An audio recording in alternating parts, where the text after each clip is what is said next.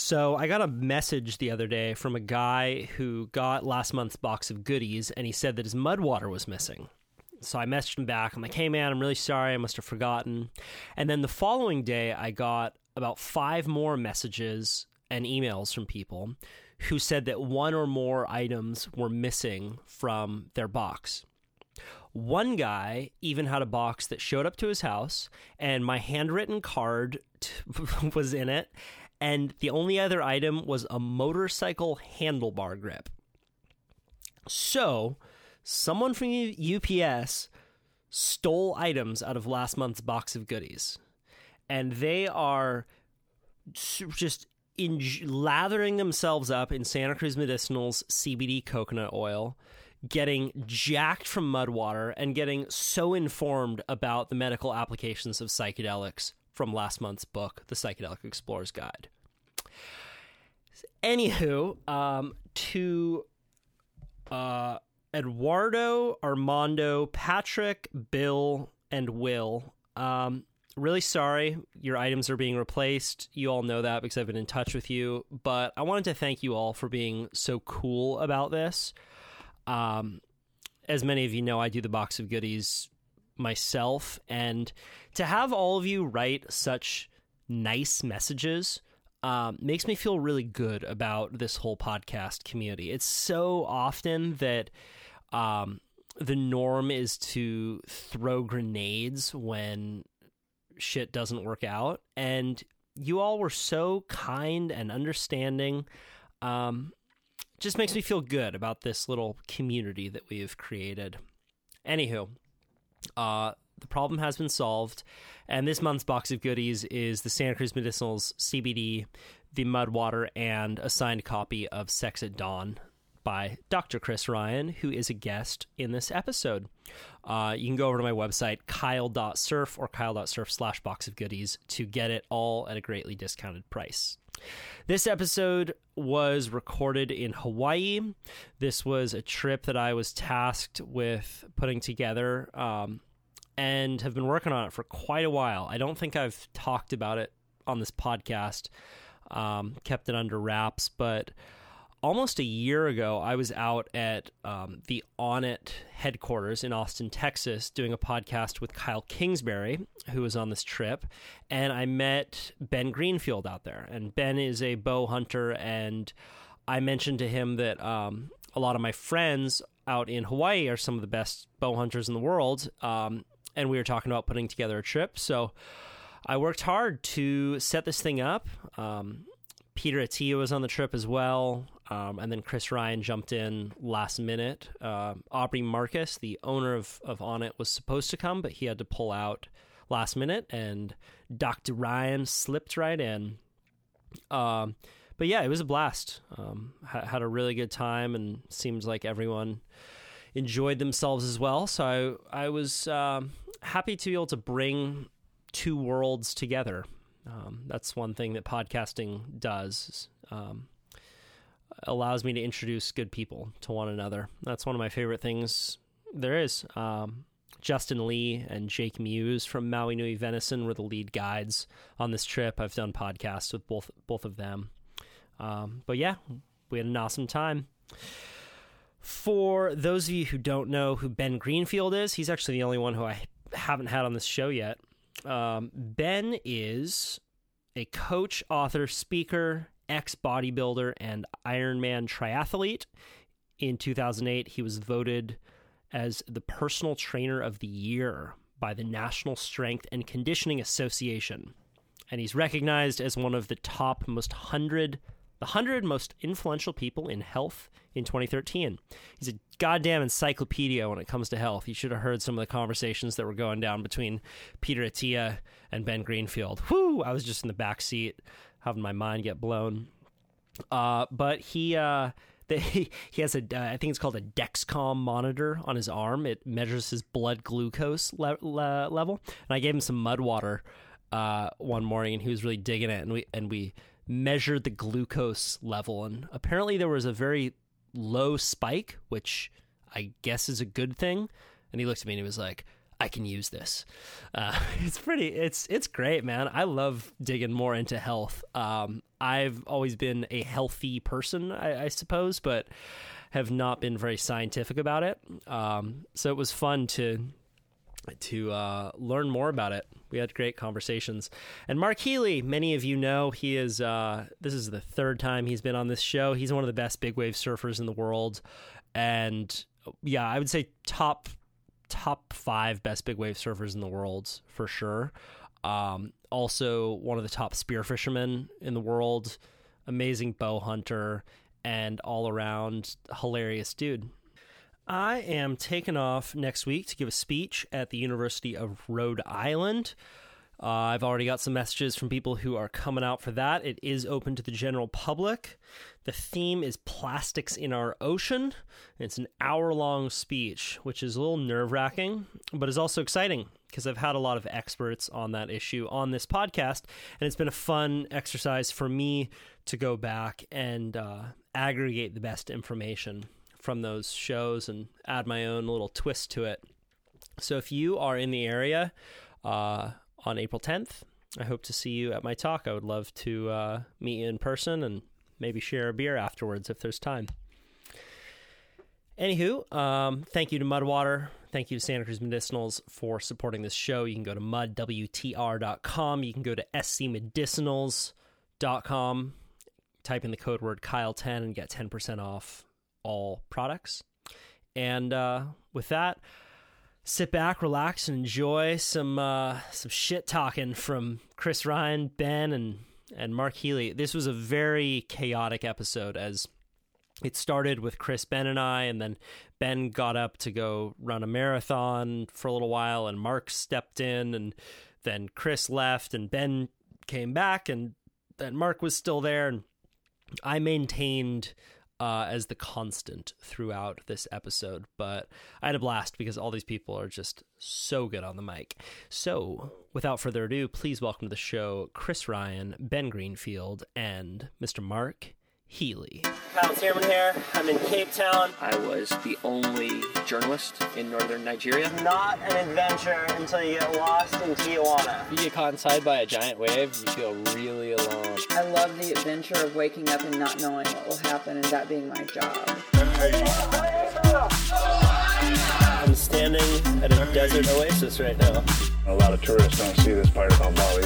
Smiles and thumbs up. Welcome to the Kyle Tierman Show! That was pretty good. And away we go. Ben Greenfield, Chris Ryan in the house. Chris Ryan, first trip to Hawaii. I wrangled him in. First of many things. We dropped him off on Waikiki Beach, where the Japanese tourists were shopping for jeans, right? You got to go to a nice coffee shop. It was the best. Chris, in the first 18 hours of being in Hawaii, probably went to a spot that no one has ever been to. No white man has ever set foot. The background here is that Chris got roped into a hunting trip. First trip to Hawaii, and how'd that feel, Chris, upon landing in Hawaii? I like how you call it roped in, and I think of it as freeloading. It's all a matter of Somebody perspective. lost their spot. Yeah, somebody had already paid for their spot, and Kyle and the two Kyles actually asked if I wanted to do it, and so I just swooped in here like a buzzard, and I'm eating the roadkill. And that's basically there was very little knowledge given to you about what was going to happen. But yeah, this was 5 days ago. You said to me, start working out, get into condition. Hunt shape. I got 5 days to do sit-ups. Dude, I'm going to a festival. I was going right to the before Bombay this, Beach Biennale. Exactly. Well, when Chris pulled up from the airport, Kyle and I were just laid out half naked in the back of the Poke Shack. Some of the best poke on the islands. And he rolls in. We're like, get in the truck. Let's go. So Kyle Kingsbury and me and our guide down here, amazing guy, Justin Lee, we take off and just head out for the middle of nowhere up in the mountains. All wearing camouflage. I felt like I was joining a Marine platoon about to go behind enemy lines. It's the most intense dude bro environment I've ever been in by There's far. a dead goat head in the back. And an enormous cooler full of meat from pigs and sheep. And you guys are all blood stained. I'm trying to get Justin to drive kind of careful so the pig blood doesn't mix with the sheep meat. And we arrive at the top of the cabin where we'll be waiting for helicopters the next morning. And then we helicoptered to this remote spot. And how was those first few hours for you, Chris? Traumatic. Yeah, it was All very... right, Kyle, Chris, you two are going together. Get in the chopper. All of a sudden, Do I smell napalm? We're at the top of this cliff. Move. It's like 1,000 feet above the ocean, and it's a bog. Yeah. And there's no level area for Chris to camp. I know. And Chris, and my tent's blowing away as Chris I'm trying brought to a set up. glamping tent. Yeah. That's good for like KOAs. Hey, it's And we're talking marmot. It's middle of marmot, nowhere. bitch. No reception in the jungle in a deep bog. Yeah.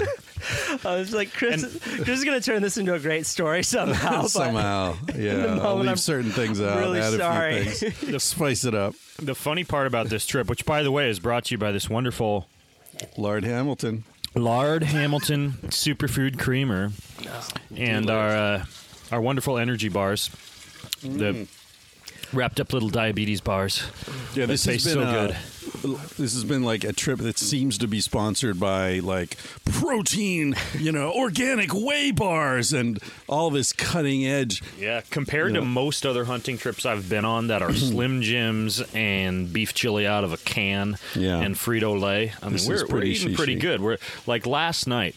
Everybody got dropped off at a different place. So Kyle, T-Man, and Chris Ryan were on top of a mountain somewhere. I got dropped off on the beach because I was done hunting. I'd shot all the animals that I had wanted to hunt, and I don't want to hunt more animals than I can actually eat. And so I got dropped off with the wonderful Mark Healey, like one of the world's best spear fishermen, to teach me how to spearfish well for the weekend. And we got dropped off on this beach where we still had a bag full of fresh axis deer venison, some of the best wild game meat on the face of the planet. We caught Hawaiian lobster. What are the names of the little shells that we got, Kyle? Opihi's. We caught opi'is, which apparently are prime food. We'll try and get that go Mark for in a here pretty penny. in a little bit. But yeah, opihi's are great, And we right cooked along the up shoreline. Opi'is and then nanuni fish, I think they were called. Cooked them up over the coals. I skewered all the backstrap of the axis on a spearfishing skewer, spearfishing rod. So what you call it, a rod? I forget the name of it. The Spear? Shaft. Shaft. It was Yes. the spearfishing. It was the shaft of the gun. I roasted the axis deer on my shaft. And I love it when Ben roasts As one axes. we were talking after the meal. We were like, I don't think you could actually buy this meal at any restaurant in the world because this stuff comes from so many different locales. Yeah. And it's prepared by half-naked men around a fire. With hot shafts. Yeah. Well, Chris told me before this hunt, he's like, in hunter-gatherer society, on a lot of hunts, they would bring a woman with them and would have sex with them. So I'll just be the woman if I can't go hunting. I didn't say I'd be the woman. I told you that story in front of two women who were vehemently volunteering for the job. The job. I'll go. Take me. No, take me. No room on the chopper. Is it true? You might know this, Ben. Speaking of energy bars, is it true that if you are dying of dehydration, you should throw away any energy bars because it'll dehydrate you more quickly? If you're starving, It's going to draw some water to the core. If you're dehydrated to death, you're probably also in a situation in which you're starving to death. So it might not be a good idea to throw them out. I don't think that they would dehydrate you. Where my mind goes is you could potentially use them as a water filter because they are pretty thick. Could work. You could use an energy bar as a. Yeah, I'm total MacGyvering here. But it could work. Like high pressure. Since we had to survive on the beach for 2 hours just now, waiting for the helicopters to pick us up, figuring out how to cook axis deer on a spearfishing shaft, my mind goes to that place, using an energy bar as a filter. But no, I mean, it's not going to dehydrate you. If anything, a lot of these bars, and this is an issue, I run a company that sells energy bars, and one of the issues that we run into with batches is you always have to have them analyzed for mold and fungi because there is moisture in the bar. So I would imagine kind of like a cup of coffee or a can of beer actually does not, contrary to popular belief, dehydrate you because the liquids in those compounds are greater than the amount of dehydration that occurs in response to them. But I would imagine that an energy bar has enough moisture in it to where it's not going to aggravate dehydration. Probably depends on salt content too, wouldn't it? Yeah. Like if it's a peanut butter. Probably depends on the energy bar too, because there's moist and there's very, very brittle, dry energy bars like those. Like a beef jerky. The ones Costco used to sell, the old granola bars that I get by the caseload when I was in high school for tennis. They were like the cheapest energy bars you could find, little green wrapped granola bars. Yeah. And they just crumble. Pretty sure those had no water content or mold. So our guide told me a story, because just along the lines of how many animals there are out on these islands. There's wild cows, there's goats, there's axis deer. He was telling me just about an hour ago that the island Koholave, that's now, it was used as a bombing range for a long time. Mm-hmm. Which I thought was thunder, by the way. Right. Every time I've been in Hawaii up until this trip, I always thought, damn, they have a lot of thunder. Right. All the time. Even with no clouds in the sky, there's thunder. It's bombs. So how's this? So before it was a bombing range, it was used primarily for cattle herding. And they had no harbors there.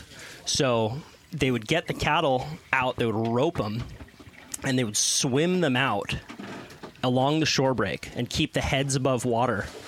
And then they would get them out to like a mothership, and they would hoist them up.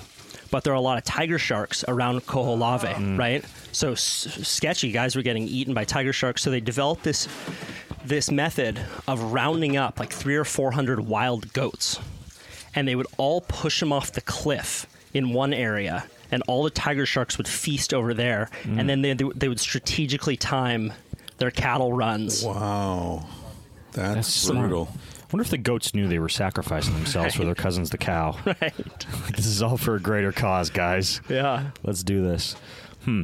So in terms of this hunting trip, a lot of people, I think, they're curious about this idea of going out to get your own meat. What do you think about that, Kyle? I mean, is this sustainable? Do you think if everybody started to do things like we're doing, maybe sans helicopters, that it would have any kind of an impact on environment or sustainability or feeding the world's population or anything like that? I was having this conversation yesterday with our guide, because a lot of hunters will make the argument that without hunting, Hawaii would never be the same, because there are these massive populations of pig and goat, and they erode the cliffs, and it has this greater impact on the ecosystem. But relatively speaking, the amount of time and effort that it takes to hunt one animal and the amount that these animals breed, it's not going to make a difference. You would have to remove 70% of the pig population every year in Hawaii just for it to maintain numbers. And you certainly don't do it to save money on meat. A lot of people think that, but I mean, for me to fly down here and ship the meat back is, of course, very expensive. Although, it's an adventure. I'm out slaying my dragon, out seeking adventure, which I think is just fine and justifiable. But, I mean, even hunting back home, by the time you've added up all of your ammunition, your weaponry, your practice, whether it's bows and arrows or rifles and bullets, and you've gotten your permits, which frankly I think that's one of the big advantages of hunting. You're paying money to help keep national parks alive or public hunting locations alive. It's not cheap meat. No, it's not cheap meat, and I think that there are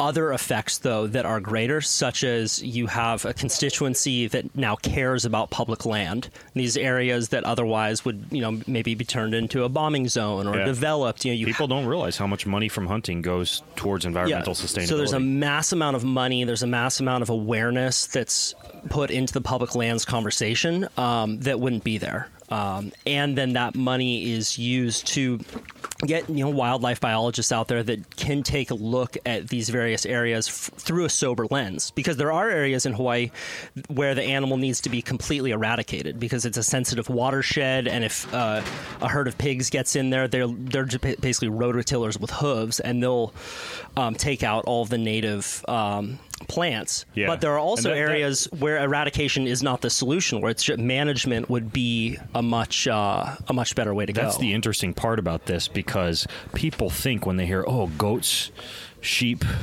other so-called farm animals that you're hunting, they have this vision of you like standing besides a barn shooting into some corral at a tiny little tied up sheep or something like that. These things are fucking smart. We have badass dudes out there in 3D engineered camo for days at a time, going after, belly crawling, walking 20 miles a day, trying to get one single freaking wild sheep. These are hard ass hunts. Yeah. So I think, not to mention the axis deer. So as far as the effect that it has, certainly awareness is a big one. Certainly the money put into conservation, and then also the accountability level. Like, I think that I'm newer to hunting. I've been doing it for about 3 years, and Justin Lee was the guy who got me into it. I was actually working on a piece for Discovery on the impact that wild pigs were having on coral reefs in Hawaii through this soil erosion. The soil will suspend out over the coral, and it essentially suffocates it because coral needs what's called oligotrophic conditions, a lot of sunlight and clear water to grow. I knew what that meant. Right. Of course you did. Emulsify. Ben taught me a new word the other day. When you blend something up in the morning, it's anything you blend with coffee, or anything you mix with coffee, you must blend. You emulsify it. We didn't emulsify this superfood creamer we're drinking right now. It would have been so much better. Yeah. You can even do that with wine. You pour a cheap glass of wine, and you aren't emulsifying, but you're aerating the wine with a latte frother, and it brings any halfway decent wine to the next level. Yeah. It's like decanting, but it does it in 60 seconds. Yeah. Anyway, so you were on this hunt with Justin. I was on this hunt with Justin, and he took me under his wing and showed me the ropes, and it's hard to describe what the experience is like, because everyone has a different experience killing an animal, but it's fucking for real. It's a very personal moment, and you need to go through your mind and that 1 degree of disconnection that is so easy to maintain in our society right now is completely removed. Yeah. And every time you order a ham sandwich after you hunt, you realize, oh, that's the ham. That's the part of the animal that I cut up. My take on it is, I don't think that it's necessary to hunt all your own meat, but I think anyone who eats meat should hunt once, just to see what it's like. Not only how that animal is harvested, but what it feels like to crawl for an hour and cover 50 yards, and your entire body's locked up, and you stand up, and your hands are trembling, and you're pulling back on your bow, and you just work your ass off for an hour, and you accidentally put your toe on a twig when you stand up, and game over. Yeah. Deer's gone. Whole day's done. It's like, all right. Get up at 3 a.m. tomorrow and start over. So I was thinking about that, and that was one of my reasons for coming out here. Not on this hunt so much, because this was totally spontaneous, but Kyle and I are going to be on the Big Island in a month, and we've been talking about that for a long time. And but I was thinking, most of the meat, all the meat basically that I eat is factory farmed, or at least factory harvested, if we're going to use that word. Not a wild animal. Not wild animals. So the Info. experience that you just described really has nothing to do with most of the meat that I eat. So for me, to be honest, wouldn't the right thing be to tour a factory farm and a slaughterhouse? Yep. Or just go watch Food Inc. But yeah, doing it, that'd be like us watching the Hunting Channel and saying, well, we know what it's like to hunt. But yeah, going and doing that, seeing the animals slaughtered, seeing how they're cared for, or in this case, not cared for, caged up in little boxes and shoved down a corral and electrocuted to death. And, it's like that, what was the Family Guy episode you were talking about, how venison is made, Kyle? Was it you talking about that? How how veal is made. The cow basically is inside this little building, gives birth to the calf. The calf goes down a conveyor belt and into this meat grinder, and that's veal. Yeah, but it's eerily close to how a lot of these kids. I brought up the work. Simpsons episode where Lisa falls in love with this guy who's a vegan, and she's like, I'm becoming vegan. He's like, I'm a vegan level 8. I don't need anything that casts a shadow. Only eat at noon. Yeah, no, I think that's a great point. And the way that an animal has lived certainly has an effect on, I think, the ethics of it before it dies. Right. And I wonder, that old adage, you are what you eat. Sometimes I wonder about all the cruelty that we eat, the disregard, the lack of any sort of respect for the sacredness of another living thing. We eat that. There was even a section in this book I just finished where I compared pig farming to the Holocaust. And I wasn't comparing Jews to pigs, obviously, but my agent, who's Jewish, was like, dude, you got to pull this out because that's how people are going to read this. But what I was saying is factory farming. I think one of the reasons that the Holocaust, we call it the Holocaust, despite the fact that there have been many and with larger numbers, and they happen all the time. They're happening Still right now. are happening, yeah. But that's the Holocaust, right? I think it's the mechanization of it. I think it's the fact that it's so familiar because it's so mechanized and controlled and numbered, and everything's efficient. worked out. It's efficient. And it's what we do to animals. Yeah, it's systematized, cattle clean, cars. It's efficient, it's convenient.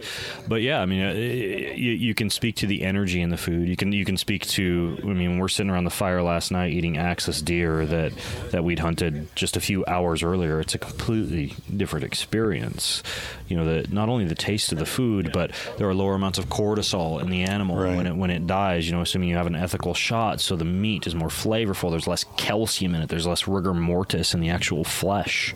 There's something about the actual taste. It's gamier, and of course you can soak a lot of this meat in lemon juice or buttermilk, like the goat testicles I made for you guys the other night. You take the testicles off the goat, soak in lemon juice. I still thin think we should have slice, teabagged them. Dredge in egg and coconut flour, teabag them. Exactly, there weren't enough. It's the proper way to eat them. But yeah, I mean, you can get a lot of the gaminess out of the meat as well. But yeah, it really does feel as though you're eating pure energy.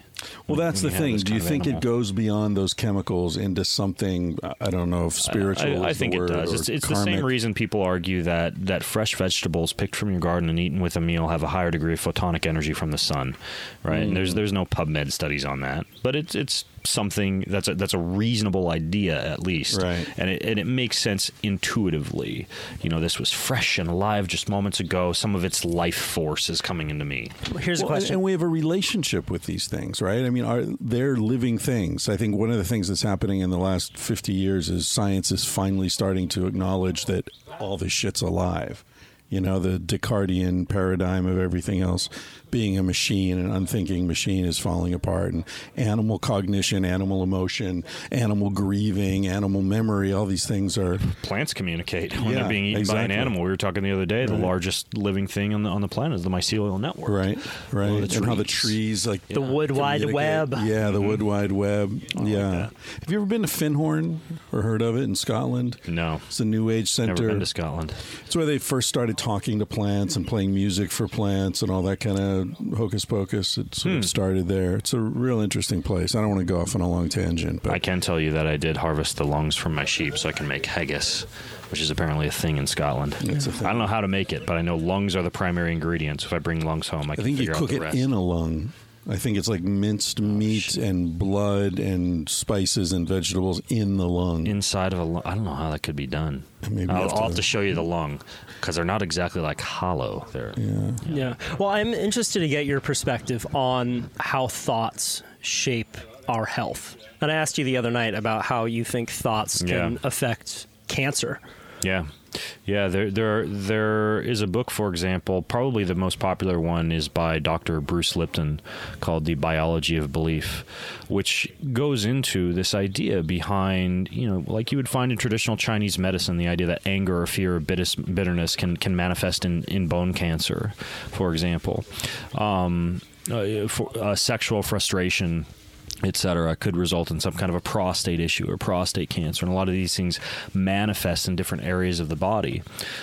What Bruce does is he takes it to the next level in his book and actually shows from science how thoughts and belief patterns affect the way that DNA expresses itself, affects what's called epigenetic, meaning that you can, via meditation, for example, and mindfulness-based meditation, increase the expression of certain genes that might make you more resilient to stress or less likely to have your cortisol as high or less susceptible to disease or to have a stronger, more robust immune system, not because there's some magical thing that enhances your immune system, but because it can be shown the expression of the DNA actually changes. And furthermore, what's very interesting is that the epigenetics that parents have, or the epigenetic expression that parents have, can be manifested in children on down the line, which is why, for example, rodent models, when stressed heavily, have rodent offspring who are more sensitive to stress, who are stressed out more easily. So there's a lot of interesting examples in the book, but that one's called Biology of Belief. Yeah. And there's another very good one by Dr. Dawson Church that just came out.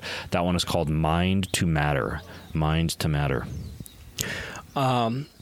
We were talking, Chris, the other day about axis deer. You're asking me some questions, and I said, well, yeah, they were originally from India, and one of the reasons they're so skittish is because they were evolved to hide from tigers, and that's been drilled into them. Even though it's been generations since any of these axis deer have been hunted by a tiger, they still Whereas have. The goats have been hunted by tiger sharks for eons, we now know. But isn't that interesting that they still have that instinct? But it seems like it's such a further jump, to use that logic on humans. Mm-hmm. Yeah, I don't think it is. I think we see breeding in the animal kingdom of animals that express certain traits all the time. Like you mentioned with the axis deer, or with Rhodesian ridgebacks for lions. It'd be interesting to see what a herd of Rhodesian ridgebacks would do if put around cats or something like that.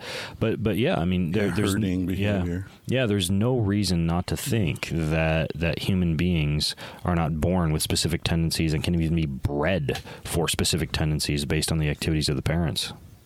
But do you think humans have instincts? For what?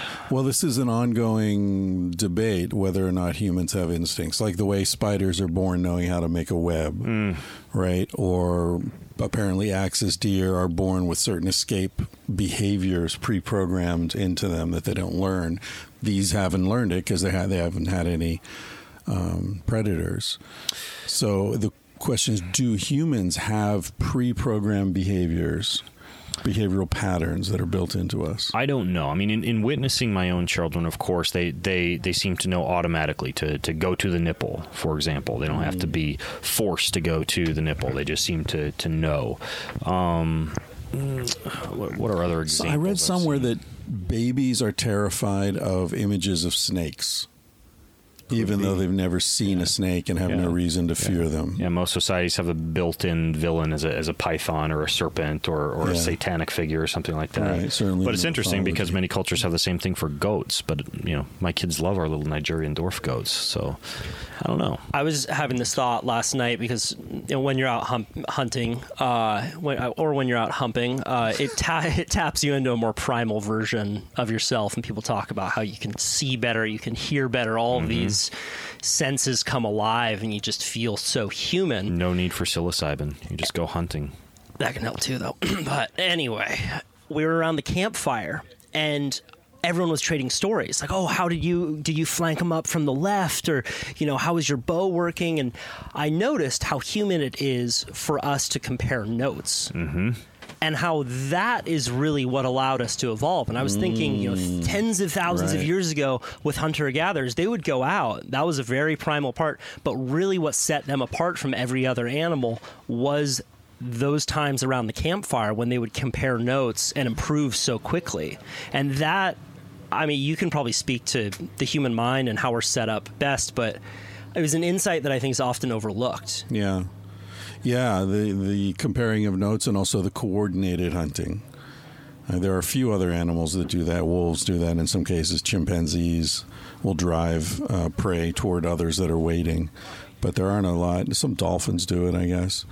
Yeah. So the learning, the comparing of notes. Interesting. Did you ever see the Planet Earth episode where there's the seal on the iceberg and the killer whales coordinate an attack so they can't knock it off the iceberg?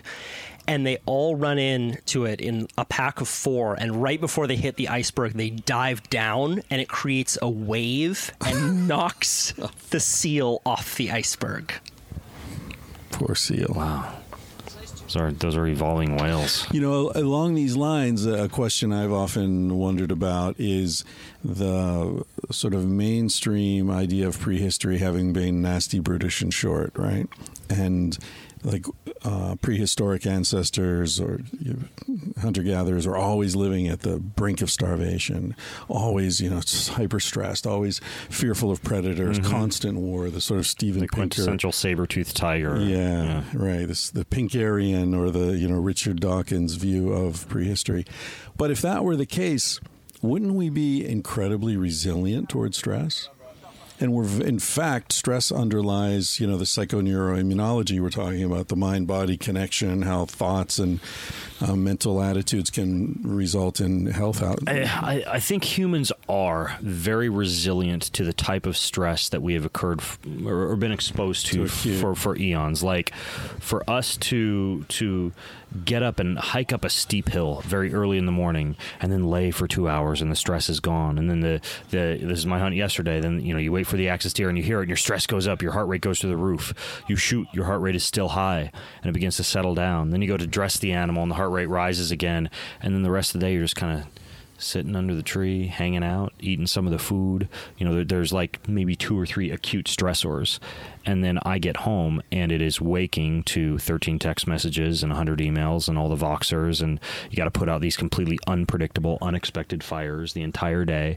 That's the chronic stress that takes you out. Plus, if you throw in the acute stressor, I got to go do my CrossFit workout, drive through traffic. A lot of people who exercise don't even realize that exercise is a pretty significant stressor on top of all these other variables. Yeah, I mean, we really are stressed out all the time, and I don't think we've adapted to that. What's interesting is maybe we will. Maybe we'll just start having generations who figure out how to handle it. Yeah, they feel more comfortable. But as I living mentioned, online. rodent models seem to show otherwise. That we become more sensitive to stress. That it just inbreeds the ability of the amygdala to be able to respond even quicker, for the cortisol release to occur even more quickly.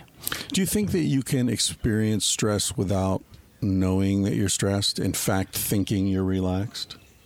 So the reason I ask, I have a friend who's a cardiologist, and we were talking about this, and he does ablations in the heart. So he does this procedure every day, and if he fucks up, the guy dies, right? And he says he's not stressed at all. He says when he's doing it, he's totally focused, totally relaxed. And I'm thinking, how can you not be stressed knowing that if you make the slightest mistake, it could cost a life? It's like an NBA basketball player shooting a free throw in a stadium of 20,000 people, or Rafael Nadal serving at a Grand Slam. So what do you think? Is they he have stressed done or not? so many thousands and thousands of repetitions that their alpha brainwaves are high enough to be able to counteract the stress, because you can do an EEG. So you think he is stressed under pressure, and you don't show beta brainwaves, or they're very, very small compared to the amount of alpha brainwave production. So the same thing with heart rate variability, right? Like you can actually track via heart rate variability the interplay between the sympathetic and the parasympathetic nervous system, and the people who are on top of their game, who are the professionals, who have the so-called 10,000 hours, their heart rate variability stays very high. They have high sympathetic balance during these events. So, I mean, it can be quantified, and the one major underlying characteristic is you've practiced enough to make it automatic. So you think, if I understood you correctly, you think that he is experiencing stress, but the alpha waves are overriding that, so he doesn't feel it? The opposite. I think that there's been enough practice, and he's in such a zone to where what stress is, beta brain from a biological standpoint, right? Production of beta brain waves, production of cortisol, hyperactive immune response, none of those become activated because of returning to kind of the biology of the belief type of thing. His thoughts and emotions aren't even allowing those to occur because he's had so much freaking practice with those activities. So what's the difference then between stress and excitement? breath. Technically there is not a difference between stress and excitement. There is stress and negative stress and eustress or positive stress, but both are forms of excitement. So, like, if Mick Jagger stands out in front of 100,000 people in a stadium and starts singing, he presumably he feels excited, but he's not stressed because he's done it a million times. He knows he's not going to fuck it up. Right. And even if he does fuck it up, it doesn't matter. He's Mick fucking Jagger. But he still feels excitement. His heart rate's there are levels of stress, right? There are levels of your alpha beta brainwave ratios, right? So how much of the zone are you in versus those fast, stressful beta brainwaves? How much sympathetic nervous system activity is there versus parasympathetic nervous system activity? And there's even a curve, in my sports psychology classes in university, they would show us these curves that show the ideal state of arousal, right? The point at which arousal makes you a top performer, and it's a curve that goes up based on the level of arousal, and you reach a certain state of excitement where you're performing very well, and then above that state your performance starts to decrease. So you do want to be in a state of certain excitement, in a state of so-called stress. Like, you don't want no beta brainwaves, you don't want no sympathetic nervous system activity. So for the dummies like me, what's the difference between alpha and beta brainwave? Alpha brainwave would be what you would experience when you are in the flow, when often you're meditating, you're doing something very familiar to you. Usually you're happy, you're focused.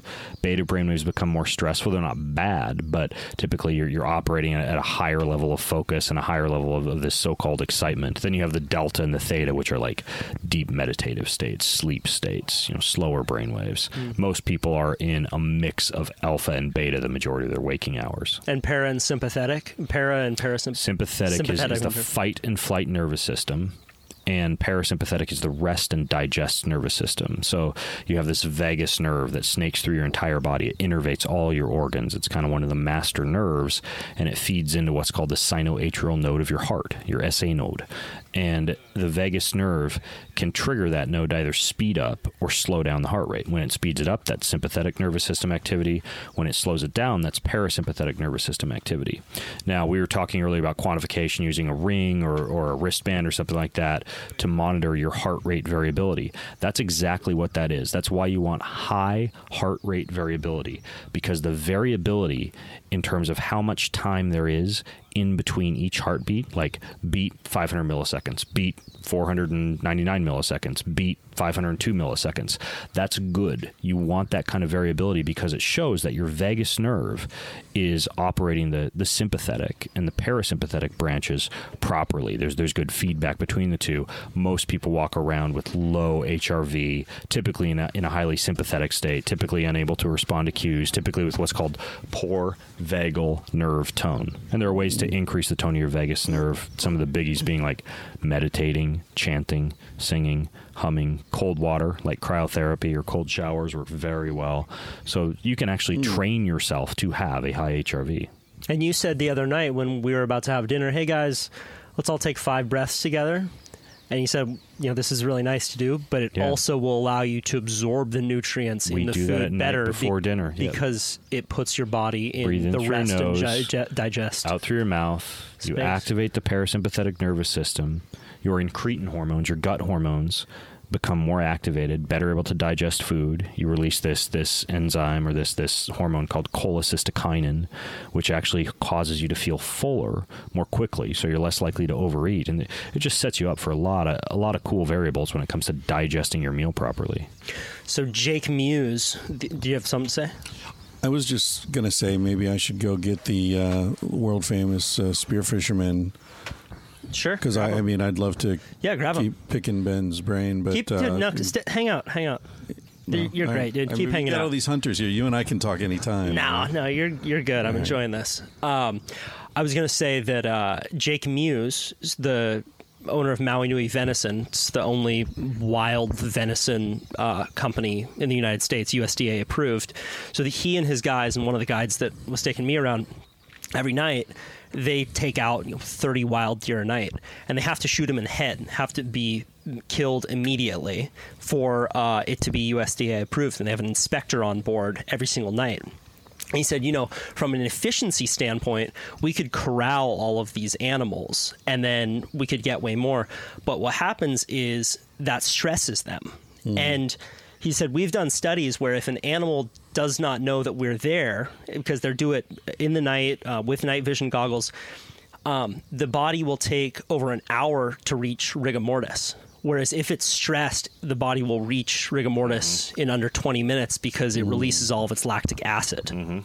And that's also reasons you can also cramp when you're exercising in a very stressful state. You get more rigor mortis, higher amount of calcium release.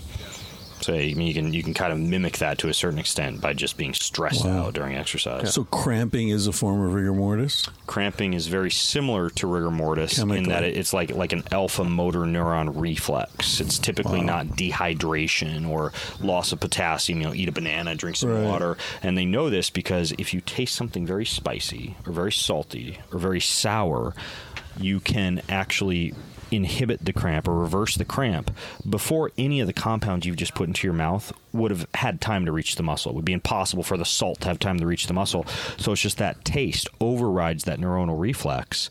So if you're out on a marathon worried about cramping, or you're out working out or whatever and cramping's been an issue for you, you just taste something salty, like you open a little mustard packet, or you get these electrolyte capsules but you don't swallow them, right? You squeeze them open into your mouth and they taste horrible, but that's the idea, and the cramp goes away. So what I always heard was that it was potassium deficiency. Can be, but it has to be a pretty severe ongoing potassium deficiency. It's like 10% of cramps are some kind of dehydration or magnesium or potassium issue. Most of them are you're asking your muscles to do something very quickly that they're not used to, or just giving them a huge surge of stress all at once. Scariest moment I've ever had in the ocean was surfing big waves, and I got sucked over the falls on a very big wave, and I got pinned to the bottom, and my right calf cramped up, felt as debilitating as a broken leg. When you get those cramps, you're like, at all. And luckily made it to the surface and hobbled into the channel and tried to massage it out, but those cramps can hurt for over a week. Oh after. yeah, I used to. It get feels those like a real injury. Actually, it's such a strong contraction. And what happens is normally there's a little organ called the Golgi tendon organ inside the belly of the muscle that would limit that contraction, but it can be overridden by that neuronal reflex. What's very interesting is that humans have very, very responsive Golgi tendon organs. Monkeys, chimps, apes, gorillas, how they're just very, very strong pound for pound compared to a human. They don't have that built-in muscle protective reflex. So they'll just tear the hell out of their muscles moving shit. But just imagine how sore they are, when they've gotten in a fight at the zoo or something like that, because they use far more of their muscles than we do, because we have this nice little beautiful built-in protective mechanism that when overridden, when you get that calf cramp, you realize, oh shit, I could do this to myself in the gym every day if I didn't have that little reflex that kept it from happening. So does that explain these stories about the mother lifting the car off her baby? Right. It's an inhibition of the Golgi tendon organ, because your brain takes over, shuts down that organ, and says, fuck protecting the muscles, we have something bigger to do. So your body just basically destroys itself, or destroys whatever muscles are being used to lift that car off. Does PCP have an effect on that? Because you hear these stories about like they get tasered and nothing happens. Yeah, like the Terminator. We think he was on PCP. Wait, what's PCP? PCP? Angel dust. It's a drug. I don't know a lot about it, but it's a drug. It's a street drug that many times you hear these stories of people going crazy and ripping people's arms off and shit, these superhero stories. Yeah, I don't know what the mechanism of action of that drug is. Yeah, it's a street drug. I don't know a lot about it. A lot of these things, though, a lot of the drugs, because you'll note a lot of similar, you can have an amazing workout on acid, for example, especially, enough to where you're still lucid, but have that huge high. The same with psilocybin in some cases, but that's all a serotonin and dopamine response. You're just flooding yourself with neurotransmitters. It's less related to the nervous system reflex. Now, I would imagine, based on what you're saying about this PCP stuff, that it would be more neurotransmitter based. Getting back to the mechanism, the self-limiting governor kind of organ within the muscle, I wonder why chimps don't have that. evolutionarily speaking, where did that appear? That's really interesting. Why would it have appeared for us and not, 5 million years ago with a common ancestor? I mean, the very simplistic response would be brain over brawn, right? Like we have minds that are able to control our bodies more precisely, and I don't know when that occurred or how that occurred or why most monkeys and other families similar to humans, other primates don't have that. But, really interesting. Yeah, I wonder if any other animal does. I actually don't know. Yeah. That'd be interesting. Yeah. It's so interesting the differences you two have, but similarities. You do so much work on prehistory, right, Chris, and arguing that prehistory was not nasty, brutish, solitary, and short, but that in a lot of ways we were adapted to be in these small groups and live off the land. And then, Ben, a lot of the work that you do is you're very precise and very scientific, but when I hear a lot of what you're talking about is still going back to these ways that we were living in prehistory, but you're just hitting it from a completely different angle. Yeah. Plus, I do a lot more coffee enemas probably than Chris does. Maybe more than the hunter-gatherer societies did as well. Possibly. Yeah. No, I just do small little espresso enemas. Yeah. Like the full deal. Give me the Laird Hamilton. Well, I want Laird Hamilton in my ass. Enema. That doesn't everyone. But, I think about this a lot, that it seems to me that the way forward in so many different disciplines, certainly what you're doing with sort of biohacking, I don't know if you're comfortable with that phrase, but, It's a silly, overused phrase, but it is a good description. People understand what it means now. Right. You're trying to optimize the body, and psychology, sexuality, architecture, community development, education, birth, how we raise children, how children are born. I could go on and on. All these different fields, the direction forward relies upon a deep understanding of the past. Right? Mm-hmm. Vaginal birth as opposed to cesarean delivery. Why is that? Oh, because the mother, colonizes the child's microbiome. That's where they get mom's fecal matter. Exactly. I mean, all these things that 50 years ago we were going in the opposite direction. Now it feels like there's this churn. We're realizing, of the orbit oh shit, maybe we did need to do that. Maybe we sacrificed health for convenience. And the hygiene C-section hypothesis. or infant formula, or which I think was just it's no longer recommended. I think it's in Britain now. They've gotten rid of any recommendations for infant formula, and they're now realizing that just screws a child's microbiome and proper development because they aren't getting their ice cream from mom's tit. Yeah, that was a Nestle product, right? Yeah. Nestle was famous for selling their expired formula that they couldn't sell in Europe or the U.S. They hired people to go around Africa dressed like doctors, berating women who didn't give their babies formula, telling them that this was much healthier. And is that documented? Yeah, this was like in the 70s. Wow, I think. I didn't know that. There were lawsuits, and jeez. This is one of the reasons Nestle's so hated, because they knew that they were mixing this formula with dirty water. And so there was, So the issue with it is that it doesn't colonize the baby's gut. And right, the colostrum, the first. Doesn't diversify. You miss out on a lot. You miss out on the fatty acids, on the ketones, on that first milk, the colostrum. The composition of human breast milk. It is, I don't remember if it was you and I that were talking about this the other day, but breast milk is built to be an addictive food. It's one of the few natural foods on the face of the planet that is a hefty combination of sugar and fat, which actually makes older humans morbidly obese. Breast milk is like ice cream. It's developed to make humans addicted to it. But, if you were to drink breast milk for your entire life, you'd be freaking obese. You'd be overweight. You'd probably die of cardiovascular disease due to, high levels of glucose, come out with high levels of cholesterol. But any meal in which large amounts of fat and large amounts of sugar are combined trigger this enormous dopamine release in a human. Comfort food. And it's probably because that, in an ideal situation, would have been our food, our first food. Yeah, and it contains all the stuff that assists in brain development, early brain development. The immunological system of the child gets all this information from the mother, which also, interestingly, epigenetically, changes depending on the environment that the mother's lived in. So if the mother's lived in an environment with certain kinds of pathogens, the baby gets that information. This is your environment. This is you're a jungle baby, so you need to be protected against these things. Yeah. Whereas a kid in a desert would be getting different information from the mother. You had the conversation with Jeff Leach, who's the microbiome guy, and he made a point that I was all over, being the dirty hippie that I am, where he said that the microbiome and the science that's coming out of it is one of the greatest gifts to the environmental movement that they've ever had, because we now know that your surroundings impact your gut health.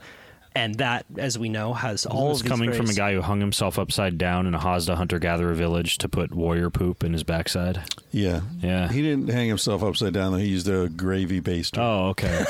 Yeah. Do you know the story about how I met this dude? Jeff Leach? Yeah, No. It was crazy. I was driving through Texas. I'll do this really quickly. It's a great story. I was driving Go for through it. Texas in my van, as I do, anthropologizing, I call it, recording podcasts with random, interesting people. And someone said, if you get to this little town, Terlingua, you should look up my buddy Tony. Turned out I was in Terlingua. I looked up Tony. Tony says, yeah, come, we're having beers at this bar. So I go to the bar, and there's like a dozen people at the table. And someone says, this mug is so fucking dirty. I'm gonna die. This is disgusting. And someone else said, shut up. It's good for your microbiome, right? And I'm like, oh, you guys know about microbiome? And I'm sure you do this too. I'm gonna like impress them with erudite knowledge, right? Right. And they're like, yeah, we've heard of it. And I said, there was a guy a few years ago who lived with the Hadza hunter-gatherers in Tanzania, and he took some of their shit and he mixed it up and he blasted it up his ass to see if he could get a hunter-gatherer microbiome going. And the guy I'm talking to says, yeah, that's him. Oh my gosh! The guy with the dirty mug. The guy, and he's sitting down there. Look at him. He's smiling, listening to me tell the story about him.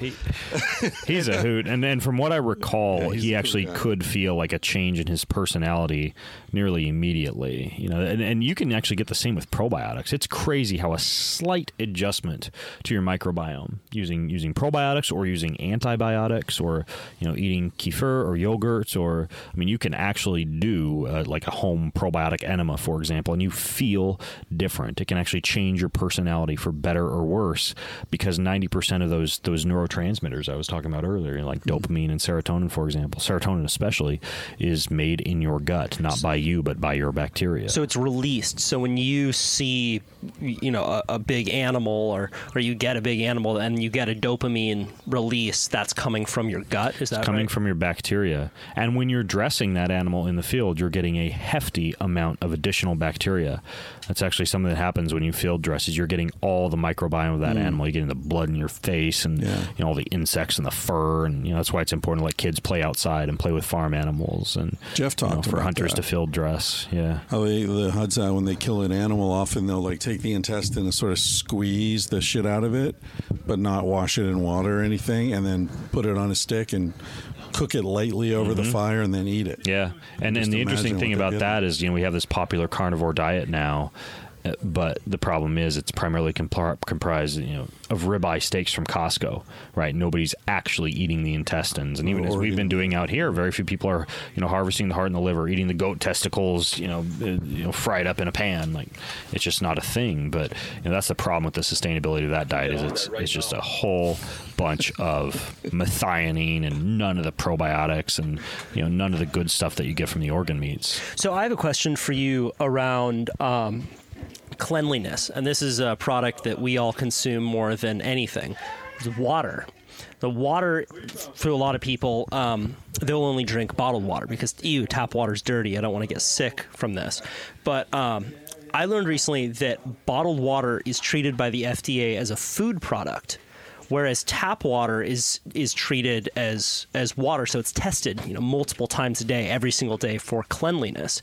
So you can make the argument that bottled water is actually less regulated from a cleanliness standpoint than tap water. And obviously there are various aquifers. If you're in San Francisco, you're going to be getting your water from Hetch Hetchy. Santa Cruz, where I live, we get it from a river. And I wanted to get your perspective on this, on bottled water versus tap water, because it seems to me that there's been this huge concerted effort by multinational companies to make it seem like tap water is unsafe to drink. Whereas when our parents were our age, you would drink from streams. It's tough because the municipal water supply now has a lot more chlorine, in many cases fluoride, in other cases, even like birth control pills and pharmaceuticals. So I don't know that bottled water is not tested for those, but most bottled water comes from some kind of a filtered source. Even my well water I filter because there are farm fields up the way from me that spray with glyphosate. I mean, we live in a post-industrial era in which I do think you need to be pretty damn cognizant of the water you drink. And, anyone who hunts even knows that you dip down into a pristine mountain stream and you might come down with the screaming shits because there was a dead deer, 500 yards up the stream that you couldn't find. Right. So I think always some form of water filtration is highly advisable. I don't know what bottled water companies aren't filtrating their water. I drink Pellegrino just because it's that and Gerolsteiner are some of the highest in minerals and lowest in microplastics of a lot of these bottled waters. So you get your water from a local well? I have a well on my property, and then that feeds into my house and goes through a water filter, and then it goes through what's called a structured water tube, which basically makes the water begin to vibrate the same as it would if it were passing over a mountain stream, and then that's the water that I drink. Wow. Yeah. Have you noticed a big shift in your health? I mean, you're just so tuned into your body since you started hunting. Anything that you didn't expect? No. Just a greater appreciation for the animals. I think of anything, the development of more patience. You just have to be freaking patient. I mean, yeah. For me, I'd rather sprint 50 yards than crawl 50 yards over an hour. But yeah, I mean, I would say the one biggest thing, and I was thinking about this week, is, and Mark Healey can hop in here soon. Here we go. I'm turning over my mic to Mark Healey. Yeah. I'll be done pretty soon, but I wanted to finish this loop. Where was I at now? The highly attractive Mark Healey sitting down beside me, and I've completely lost my train of thought. Patience. I think that's the number one characteristic, and I'm a pretty impatient guy. I'm going to do it now, get it done, check it off, game over, and that's the number one thing that I have had to learn and am still learning with something like hunting. Is it's a long game, patience. So, yeah. Yeah. Hi, Mark. Hi, guys. Welcome to the show. So, Chris and Mark, do you guys know each other yet? No, I mean, we've just been introduced, but... I've seen you twice in helicopter switches, which is a really interesting way to meet somebody. It's like ships passing in the night, but a lot more noise. Yeah. Helicopters are intense. I totally fucked up in that last helicopter pass. I thought I was sick of hanging with Kyle, and I thought, give him some space. I'll go back to the lodge. Ended up there, it didn't work out. You guys are on the beach, spear fishing, having the best food in the world. I felt so bad. Yeah, the diversity of country that we've been in over the last 3 days is really incredible. Yeah. Yeah, some of the most special places on Earth are in Hawaii, and I might seem a little biased because I'm born and raised here, but I've been traveling since I was 14 years old to some of the most beautiful beaches and mountains in the world, and I swear, man, people don't realize, because it's off that tourist path, it's off that herd, get off the bus, go see this and that. Yeah. Well, and I always grew up going to the North Shore, being a beach kid. Oh, Hawaii, it's the surf culture, but there's a strong mountain culture in Hawaii as well. Yeah, and I didn't even realize that until I got into bow hunting, and then which was about 6 years ago. And through that process, I became friends with a lot of ranchers and everything. Did you know there was cowboys in Hawaii before there were cowboys, I think, in California? Right, because they would bring the cattle over, right? Yeah, the vaqueros came from Baja. The original cattle came from Baja, and they brought them. They ran wild, and the king put a kapu on them, which meant nobody gets to kill them. He wanted the herd to proliferate, and the cattle started jacking up everybody's farms and everything. So they're like, how do we handle these things? And they brought in guys to come teach them. A little closer. Yeah, man. I mean, the farming and fishing practices of Hawaii, I'm sure as you have gotten into it, I mean, you've been fishing your whole life, but hunting to then learn about that side of the culture is such a defining aspect of Hawaii. Yeah, it really is. And even growing up here, like I said, I didn't really know how much of a defining aspect it was. And just learning how, with basically like a cultural holocaust that came in with the missionaries and everything, getting them to stop speaking Hawaiian in schools or anything like that, it was heavily looked down upon. And where the Hawaiian language stayed alive was out in the fields with the cowboys. And it was purely because it was a functional language. And so I talked to one of the oldest OG cowboys still living. And he was telling me it's for the reason of when you're herding a bunch of cattle together, you've got 200 head of cattle, and you need to be able to communicate with your guy. Like, it's dangerous work back then.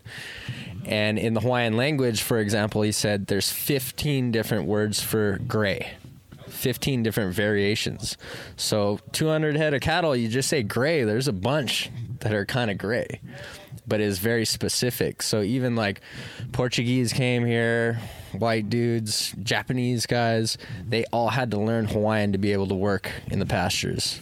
Wow, that's interesting. Yeah. Because it's a more specific language in terms of color and other identifying things. Absolutely. I wonder why that would be. Maybe there's just more. I wonder if there are more colors appearing in the natural environment here than in most other environments, and so the language would be reflective of that. Yeah, The even birds and the plants and stuff. clouds, mist, rain. There's so many different variations in Hawaiian. Like, our English language is so basic compared to the variety that they have. Right. Well, it makes it more difficult. I think about this a lot. Like, it's more difficult to feel something if you can't name it. Like, if someone can name the emotion for you that you're feeling, all of a sudden you're like, yes, that's what I was trying to say. And aren't there hundreds of words for different waves and ocean conditions as well? Yeah, absolutely. And you know what? Maybe that's why podcasts have taken off so much, is because you get a chance to break down a concept because we're limited by the words in our English language. Right. Yeah, I think it's very freeing for a lot of people when they can have someone describe something that they're feeling. But yeah, I mean, you're talking about it on a much more practical level, just hunting. I mean, I always, before I got into hunting deer, I just thought it was called deer. And there were bucks and does and fawns, and it's a whole new vocabulary that you learn. Yeah, and then you got to learn the deer language, because the deer have a whole vocabulary, and a lot of this vocabulary happens not during daylight hours. So there's guys who know how to literally talk to the deer. They're like, oh no, that tone is, I'm over here, meet me over here, talking to the other deer, and they can mimic it. And there's some crazy layers to this game, man. Yeah. I'm just getting into them. You ever been to the Canary Islands in Spain? I have not. There's one of them, I think it's Gomera, where they have this weird language that's whistles.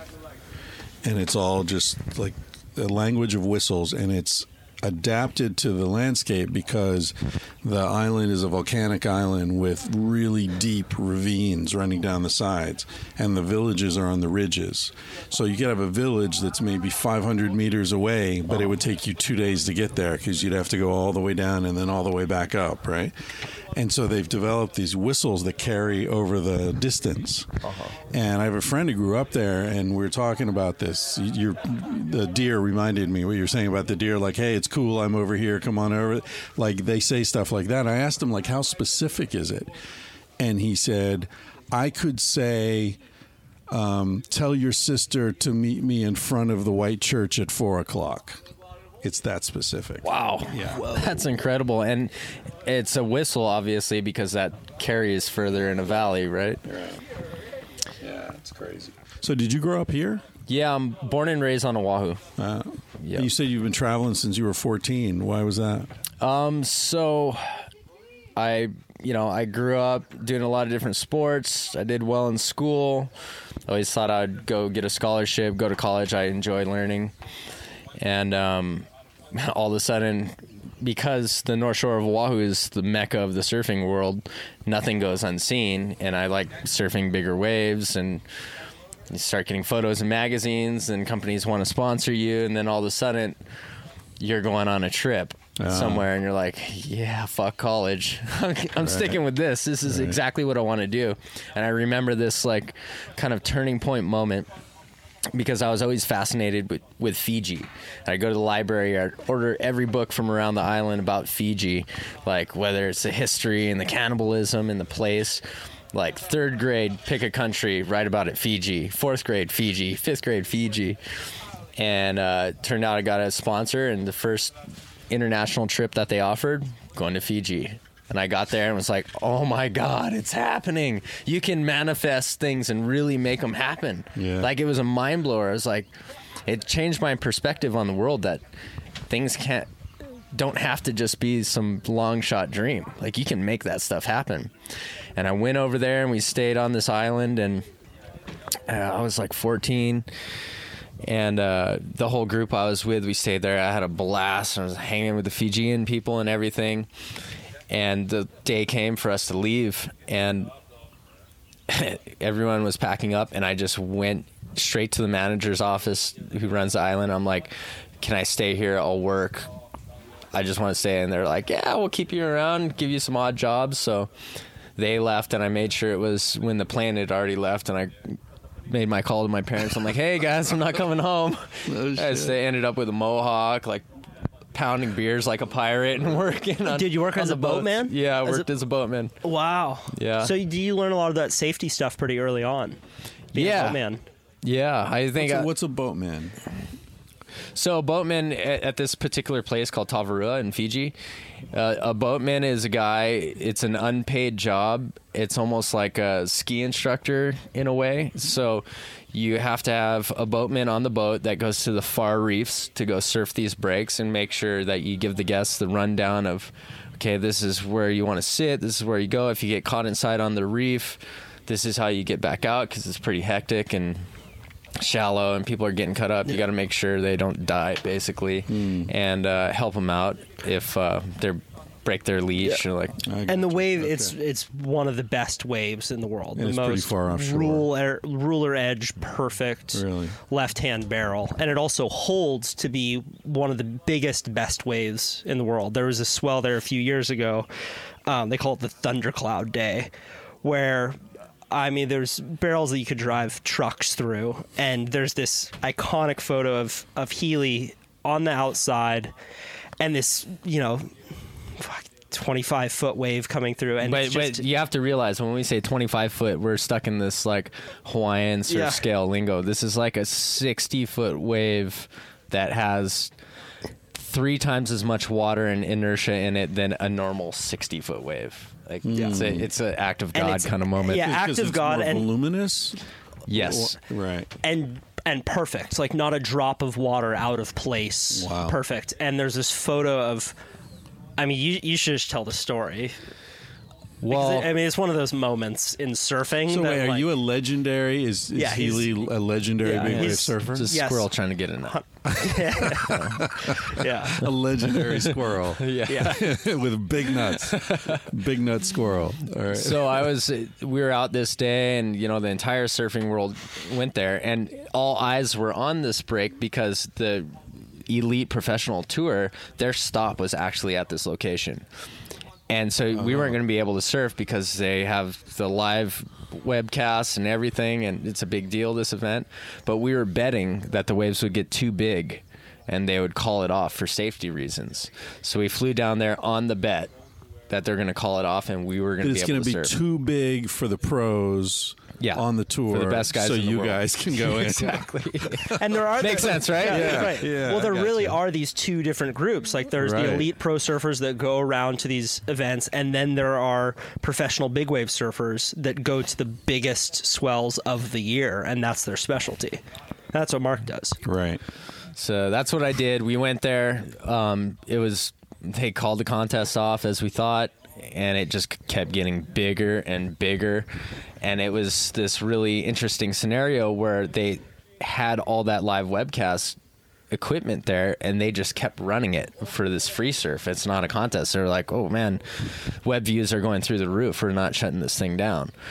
And so it was really interesting and kind of changed big wave surfing, because all of a sudden it went out to everybody, and everybody got to see what actually happens. And it like blew the numbers away for webcast viewership. Yeah. And anyways, got a bunch of good waves, and every hour the standard and the bar for surfing big waves got pushed up. Like, you have a lot of talent in the water, getting good waves. And then I started, getting all cross-eyed and being like, all right, man, I want to really send it on one. And I started looking at these waves that seemed a bit unrideable. And I paddled over one, and I was kind of checking just to see what I would have to do, or where I'd have to place myself on this wave if I wanted to catch one. So I'm kind of doing research, and I paddle over this wave.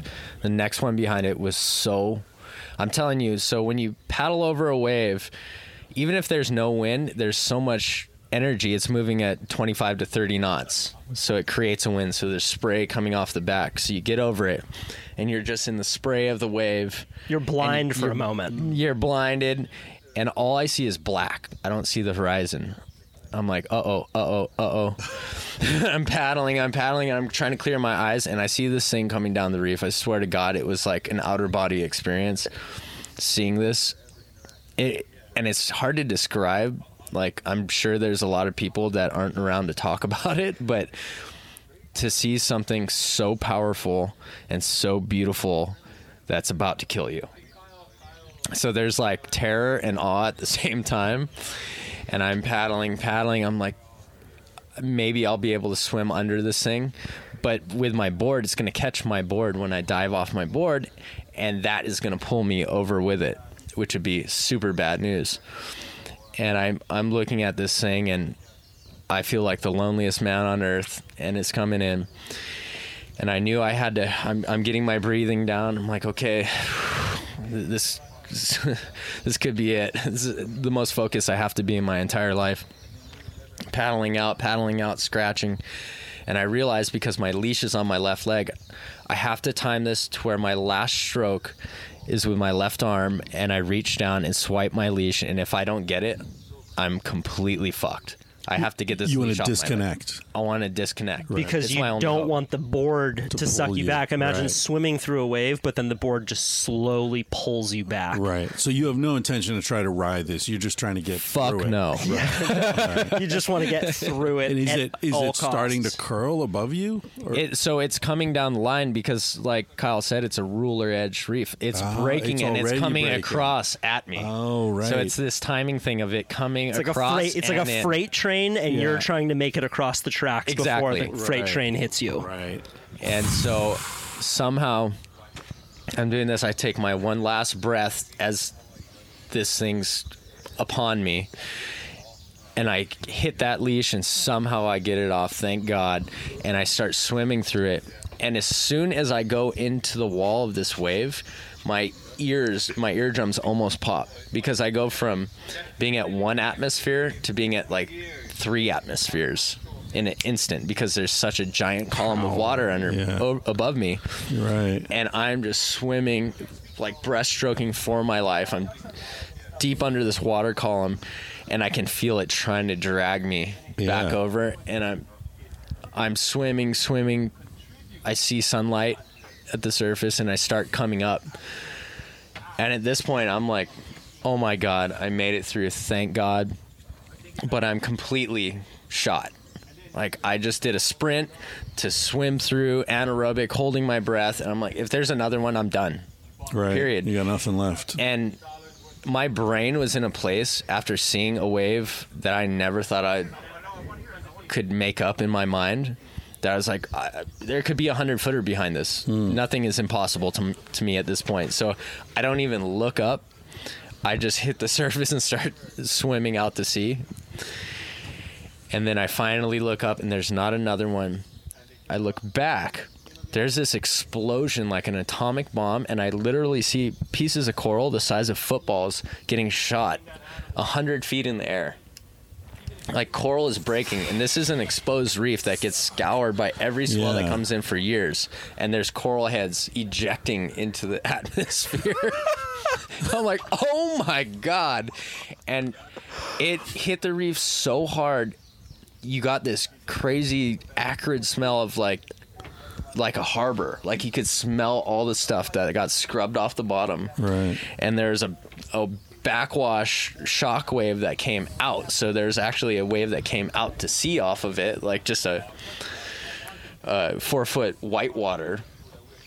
And when that hit, it brought all this murky water from everything that got stirred up and started getting stung by all these things in the reef that weren't there. It was like, oh, I'm getting stung. And ended up getting picked up by the jet ski. And Board was gone. Board was gone. Ended up finding it later, like a mile in. Intact? Yeah, somehow. Wow. A lot of times a board won't break if it's not attached to you. Right. So, so there's a wave in Mexico called Puerto Escondido. Yeah. And a lot of guys won't wear leashes there because there's a lot of closeout barrels. So you're riding in the tube and then it closes out. And if it's not attached to your leg, a lot of times the board will just kind of shoot down and out the back. But it's something weird where when it's connected to you, it has more of a chance of breaking. So were you aware of all this happening? Because I know you're real tuned into big waves around the world. It was probably the most famous day, or like it was like the day fucking Kennedy got shot or something. Like all eyes. Where were you when this happened? Santa Cruz, watching on my computer. Like, Mom, I'm not doing anything today except like we'll have all the boys come over into our living room and we'll set up the computer on the TV. Right. And it's like the Super Bowl for us. Right. Like we'll just crack beers and be like, yes, this is the best shit ever. And it goes to show how badass big wave surfing is, because if you're looking at guys surfing, 2-foot waves halfway around the world in Brazil or something, it's not very entertaining. But when you are faced with your own mortality by watching something on the screen, it becomes a lot more entertaining. And there's this photo of that wave coming through, and you just see Mark's board in the lip of it, and it's just like this little toothpick. But you never know otherwise. The reason why that photo is so popular is that the wave is so perfect that you would never be able to guess how big it is if you didn't have an 8'6" board. Right. And you're like, oh my God, that wave is humongous. That's the thing, is a lot of these swells that you chase around the world for really big waves also have shitty conditions that come with them. So there's a huge storm coming, and it needs to come from a certain distance away for the local weather patterns to be calm and just the swell to come in. But a lot of times, a south wind can ruin your party, and you only get that forecast, 18 hours in advance. So there's a lot of hype around big wave sessions, and then a lot of ruined days, and plane tickets are already bought, and it's, oh, what a bummer. So that's what made that so special, is that they had the size and the perfection. When you were describing it, that part where you were talking about the just seeing black and the mixture of terror and appreciation and awe, I think was your word. You reminded me of this passage I read of, I think it was one of the guys who was looking for Livingston, the source of the Nile, all that stuff. And he was attacked by a lion. And that's what it was. You said there aren't many people alive who can tell you about this, right? Because people have seen it, and that's the last thing they saw. This guy got attacked by a lion, and he described the experience. And it was similar in some ways. He felt this absolute calm. He felt like, oh, this is how I die. And the lion had him by the head in his jaws and was tossing him around like, the way a cat will like play with a toy or something. And he said he was totally relaxed and just had this sense of, oh, this is how it ends. Interesting.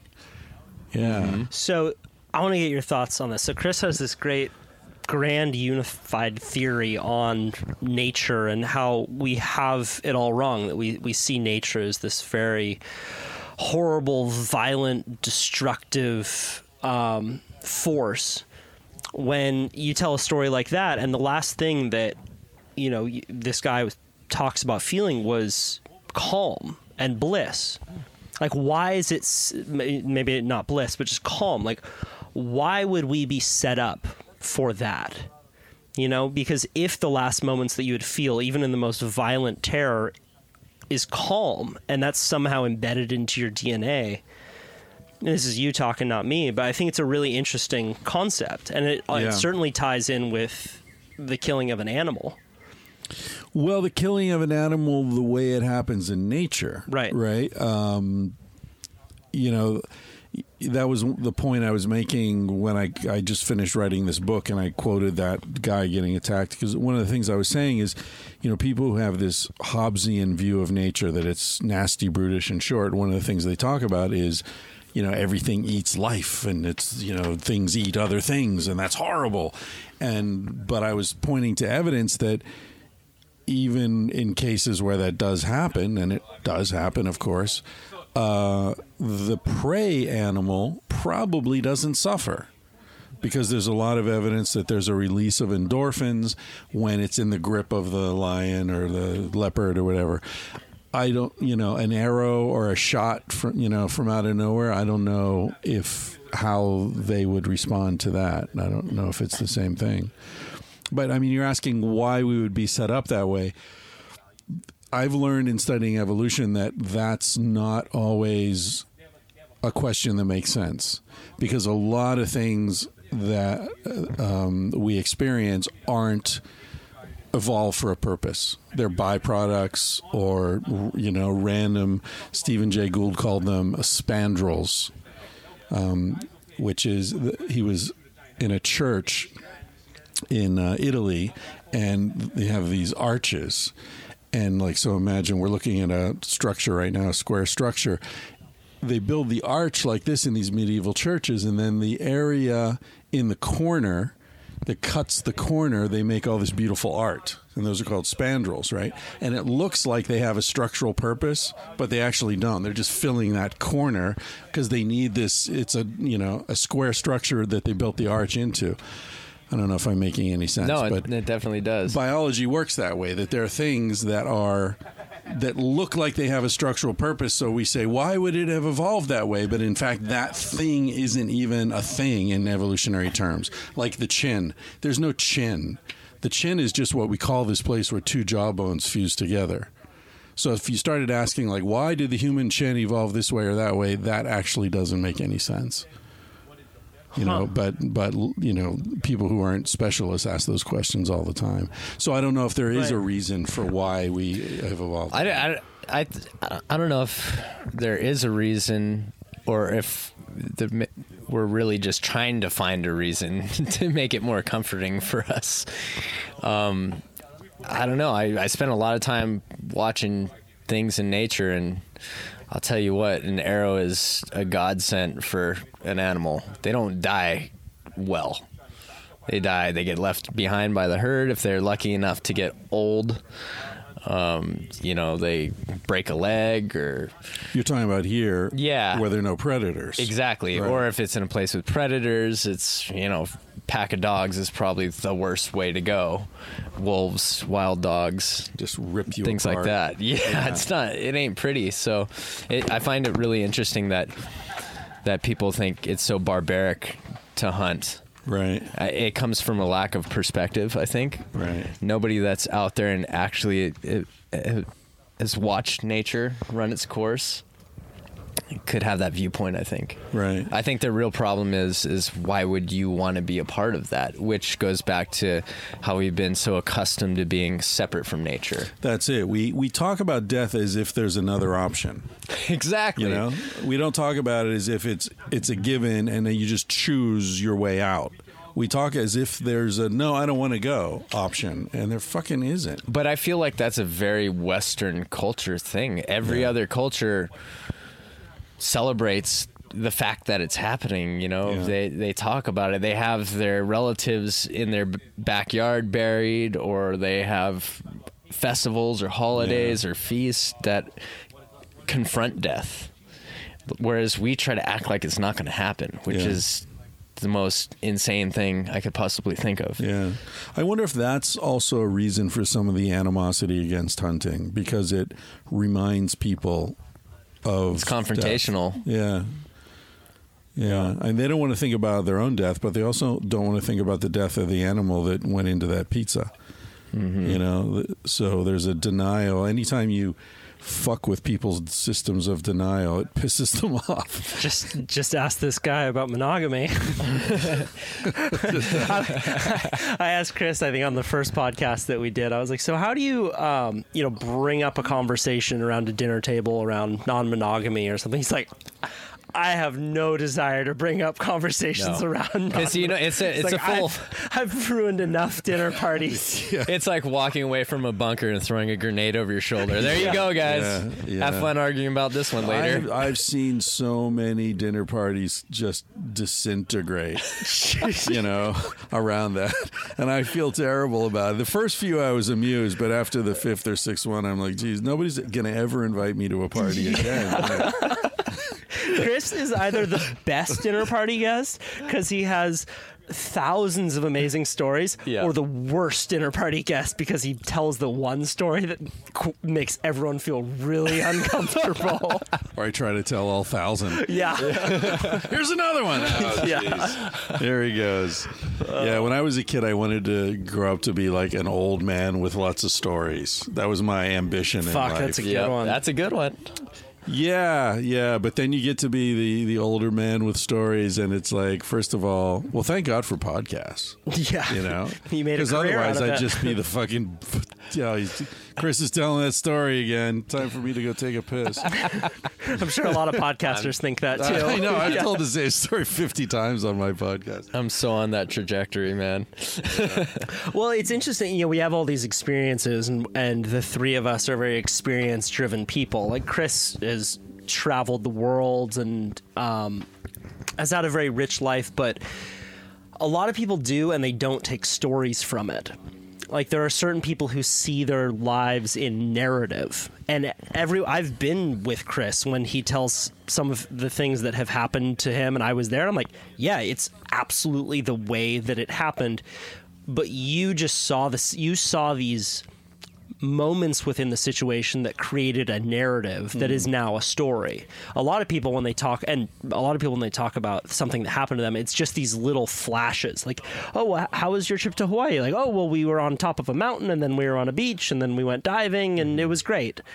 But to have some kind of you just so naturally create an arc with the story of your life. Yeah, well, I think it's the way people see things, right? Like some artists see, Van Gogh saw the movement and the color, and not that I'm comparing myself to Van Gogh, of course, but photographers see framing.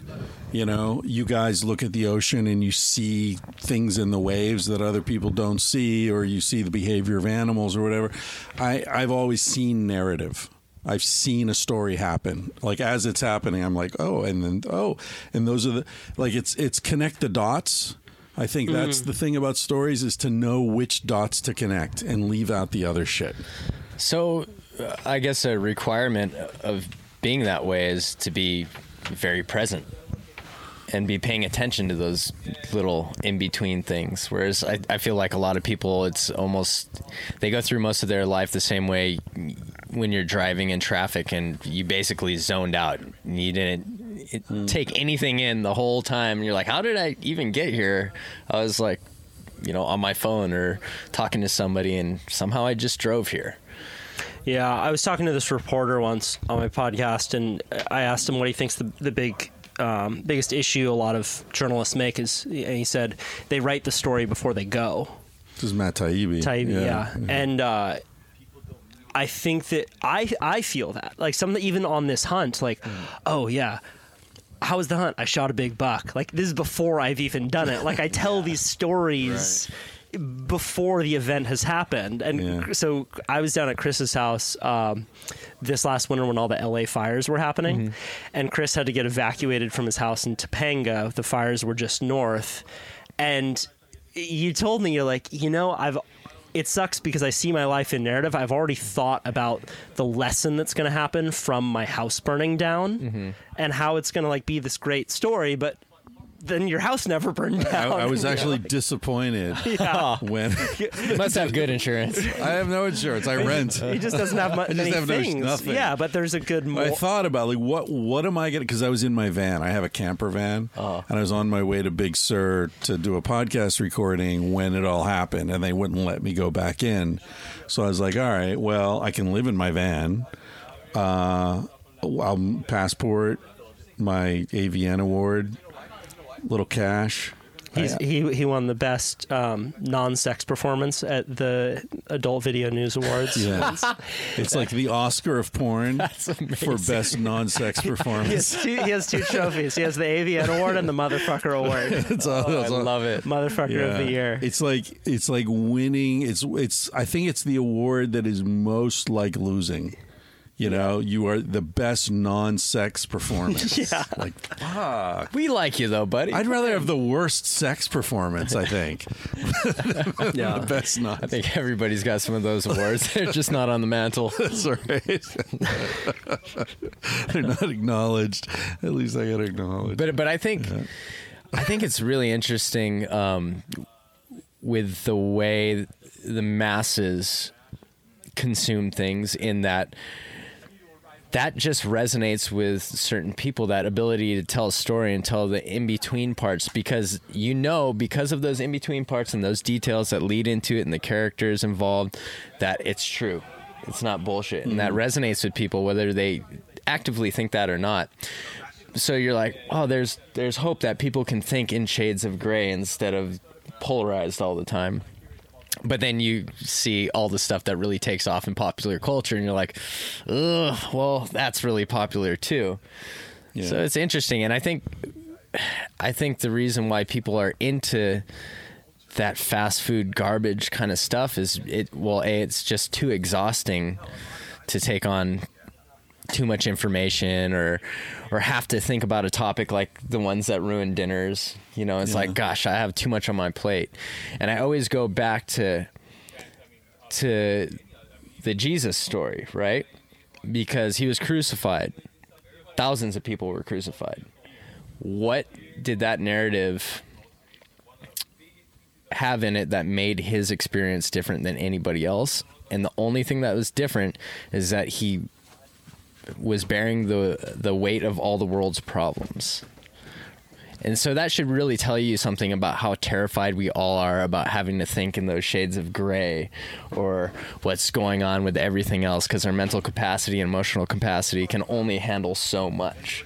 Like, it's really interesting that was the one tipping point to make everybody think like, okay, that was a big sacrifice.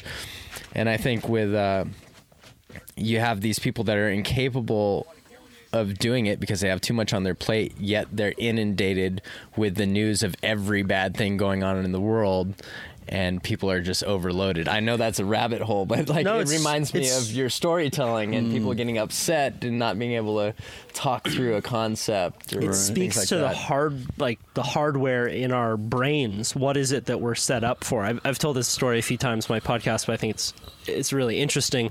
There have been studies done on altruism and donations.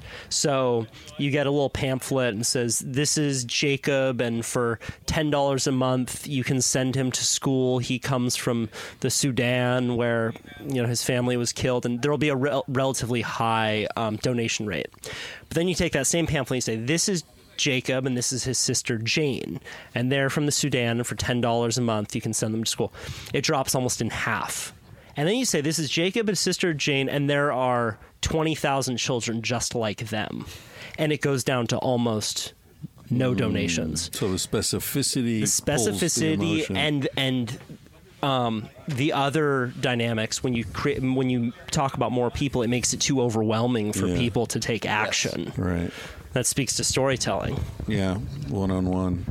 Also, you're talking about evolution and storytelling and all these things. I often think about something I think doesn't get any attention in science, but is probably really important, which is the role of fire in human evolution and consciousness. Think about it. We've sat around a fire every fucking night for around 1 million years. Is the first evidence of fire is about 1 million years, controlled fire.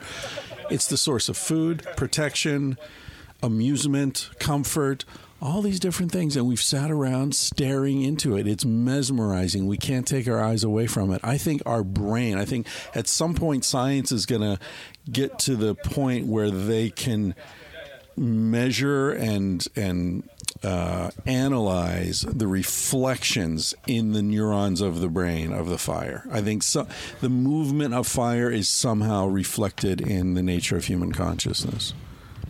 I mean, it would make sense because the successful humans were around fire. And it's really interesting.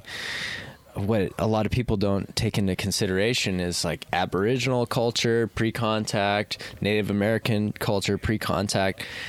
People assume that it was just like they left everything wild and they, just lived one with nature.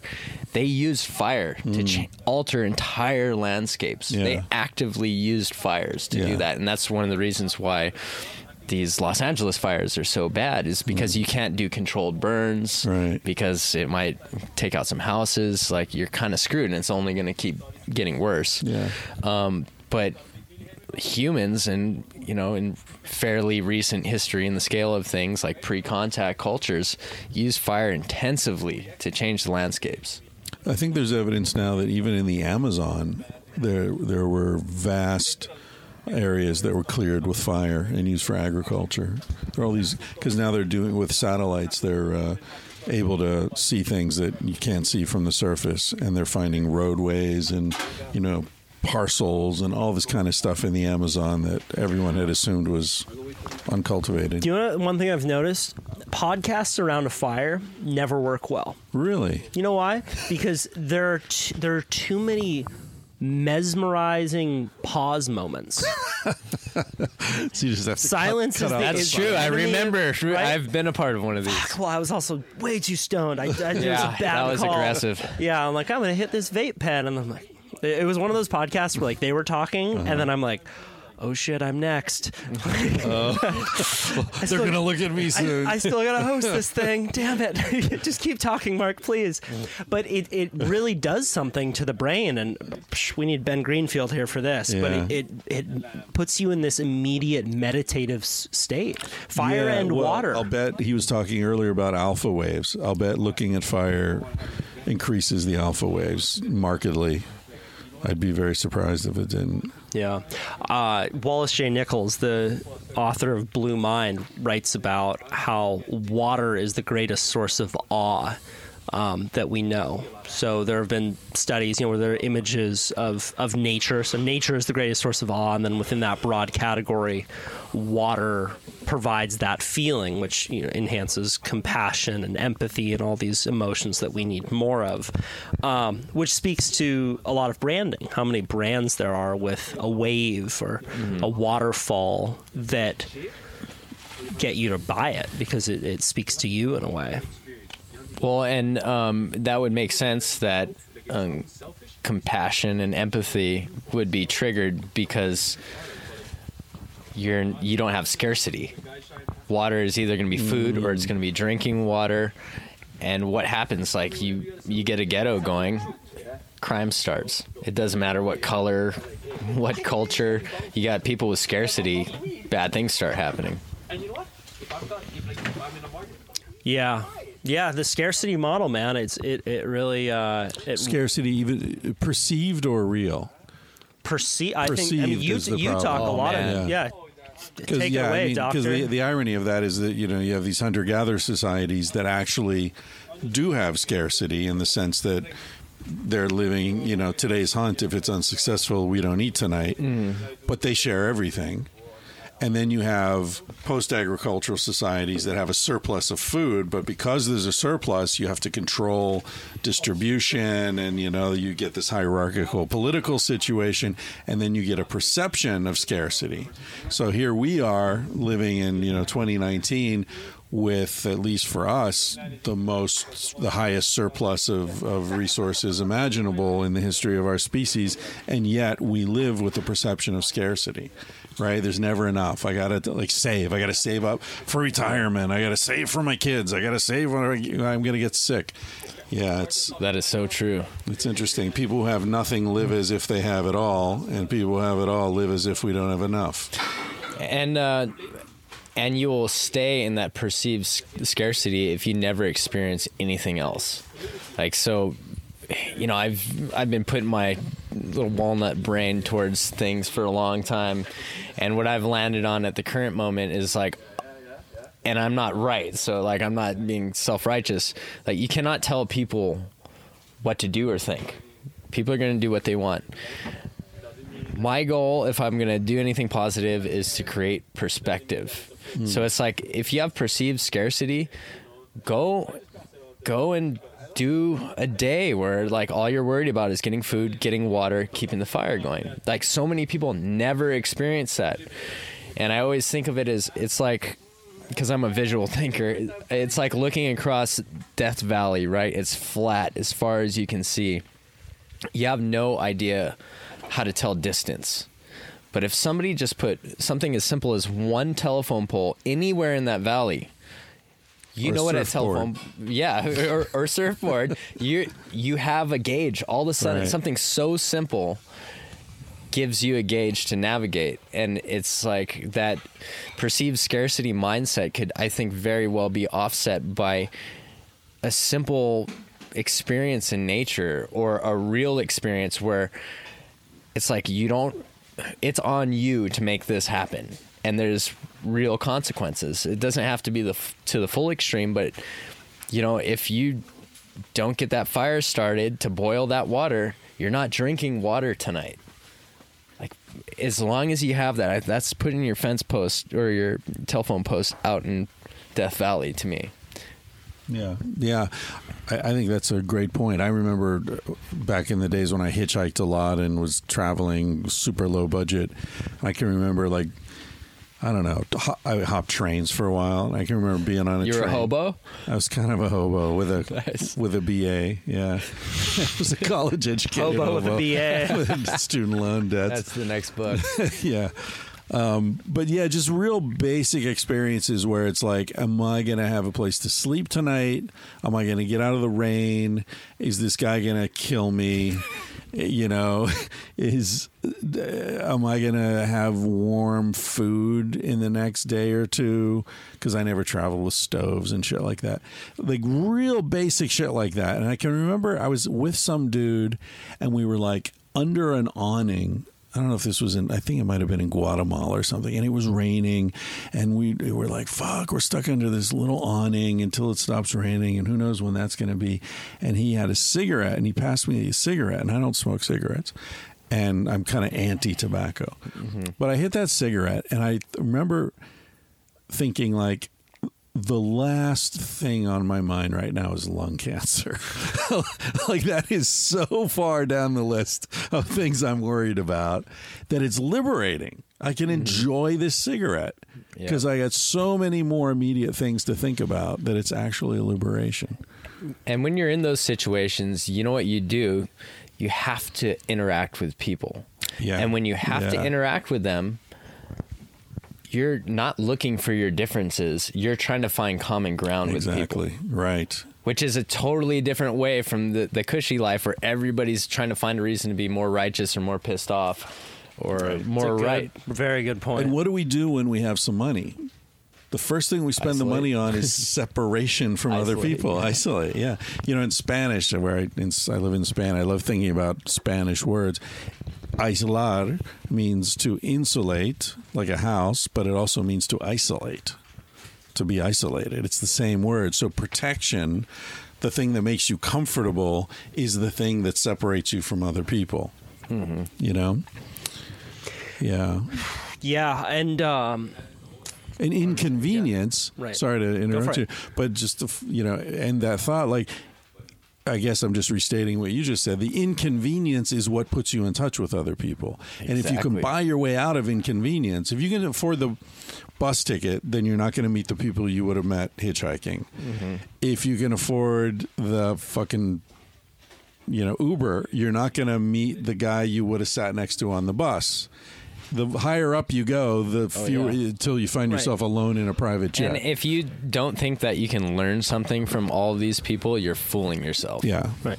Yeah, so exactly. Mark surfs professionally, but he also does this thing called Healey Water Ops, where he takes people high-end, extreme adventure scenarios. Like, all right, Chris, what do you want to do? Like, you want to learn how to dive down to 60 feet in Fiji, and we're going to organize this boat. It's like major operations, and it's not supposed to feel like a major operation, but it is on the back end. Sure, yeah. To you, right? But a lot of these operations are for people who have, they're the winners of society, but you are reconnecting them back with something that is so basic. You're doing things like what we did the other night, where we're eating opihi over the fire and fresh venison, and it's this reminder to enjoy the moment, which hopefully then carries over back into regular life. Like, I always feel so much less anxious about my life after a trip like this. Right.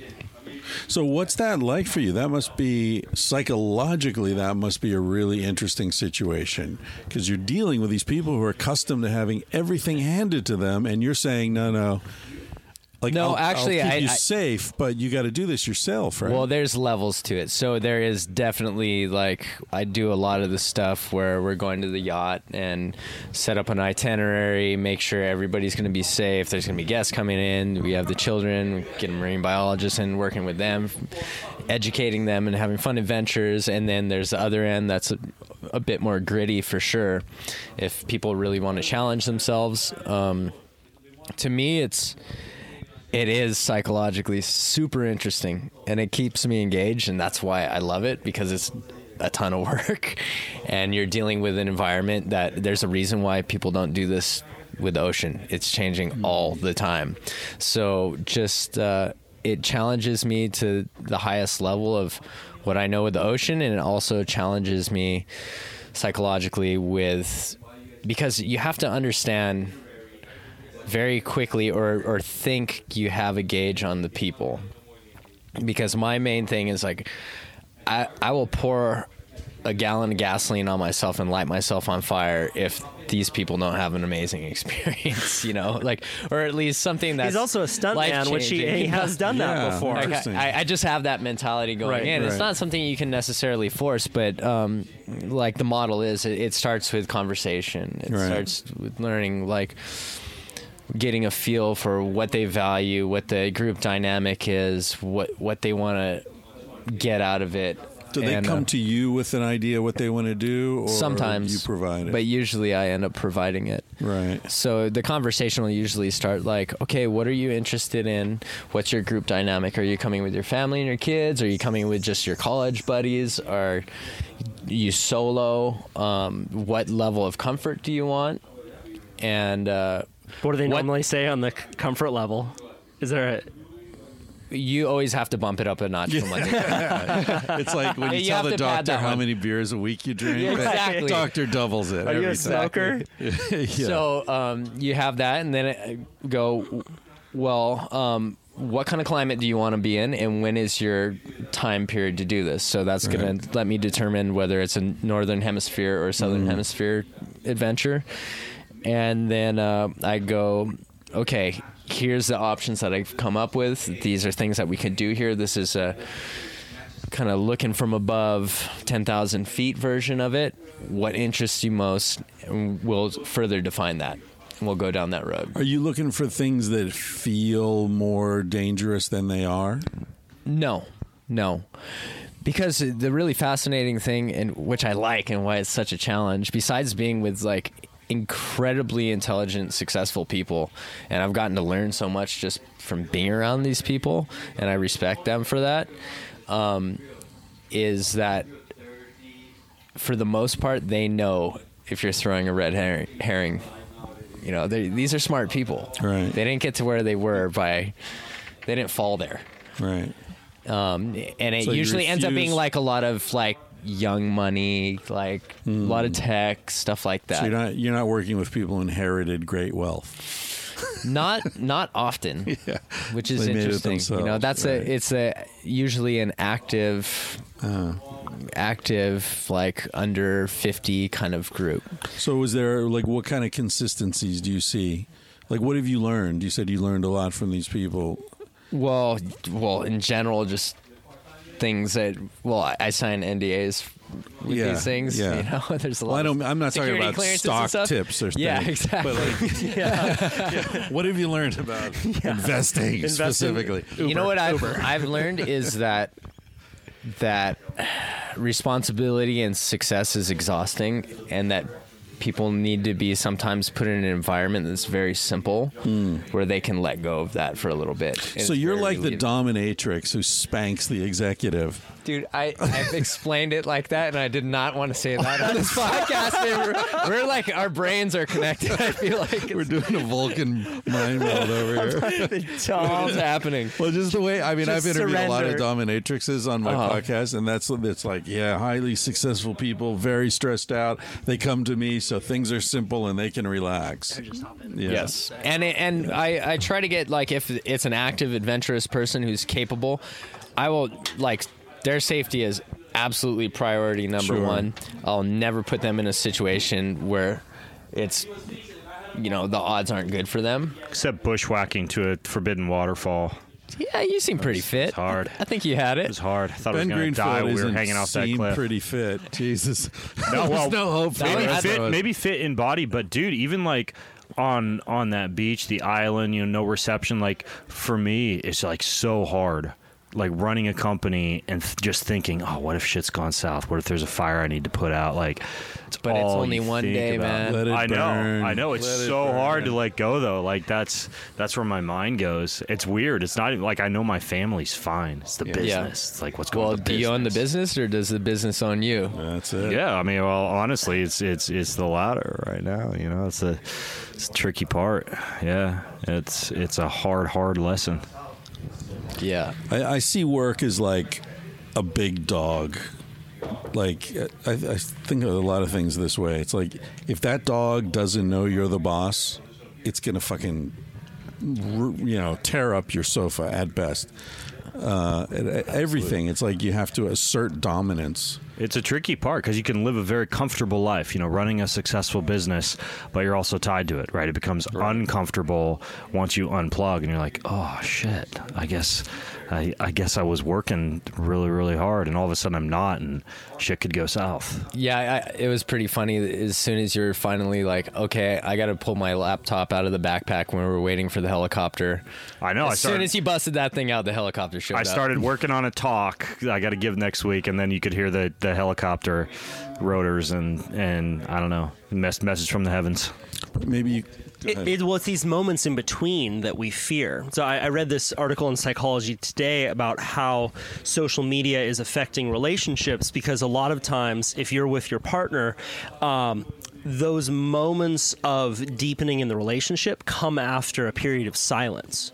You think about that, like you're there across the dinner table with your partner, and you're silent, and then you think, like, hey, should we take this to the next step? Or, hey, I've been meaning to bring this up with you, or There's something I need to say. But now we don't have boredom. Like, Louis C.K. has that great bit about how we're not bored. Like, it used to be that you would just stand on the corner, and if you were a little early, you would just wait. Stand there. You would just stand there.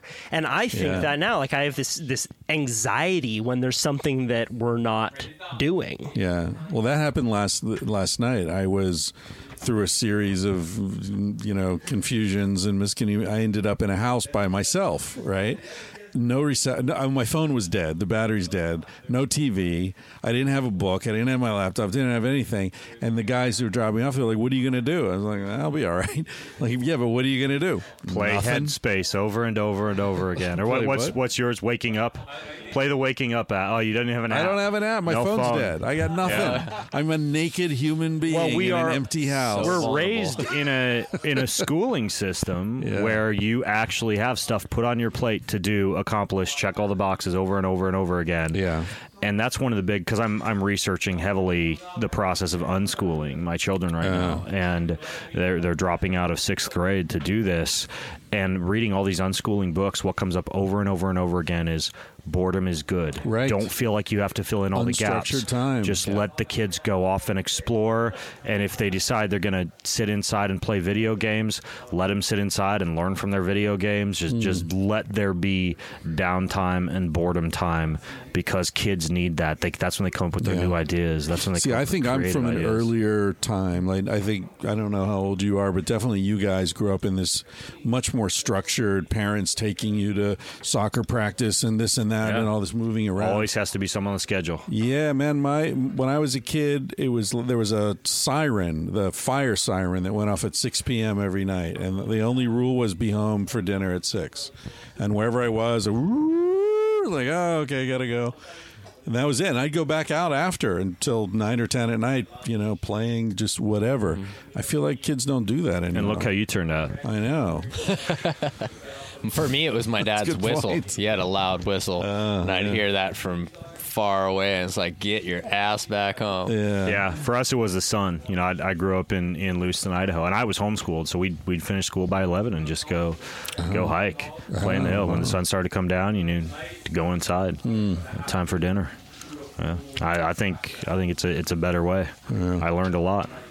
Well, you learn to be a person, right? Not nobody telling you what to do, right? I mean, fuck, you're a cog in a machine otherwise. I think about that with hunting. At this point, I learn a ton having a guide there, but in a lot of ways, I learn more when I'm on my own hunting. Yes, because I'm not following anyone's path. Right. I mean, when the guide stops moving, I stop moving. When they start moving, I start moving, and I'm not focusing on my surroundings nearly as much. I'm focusing on what they're doing. Right. Yep. And all of a sudden, when you remove them from the equation, it just opens up. And there's a guy, I forget his name, he wrote the book, The Coddling of the American Mind, and he talks about kids and how important it is to let the kids work out a conflict on their own and not step in immediately. Right. And how often they can work it out. It doesn't end in this, Hunger Games-esque bloodbath that we all assume it will.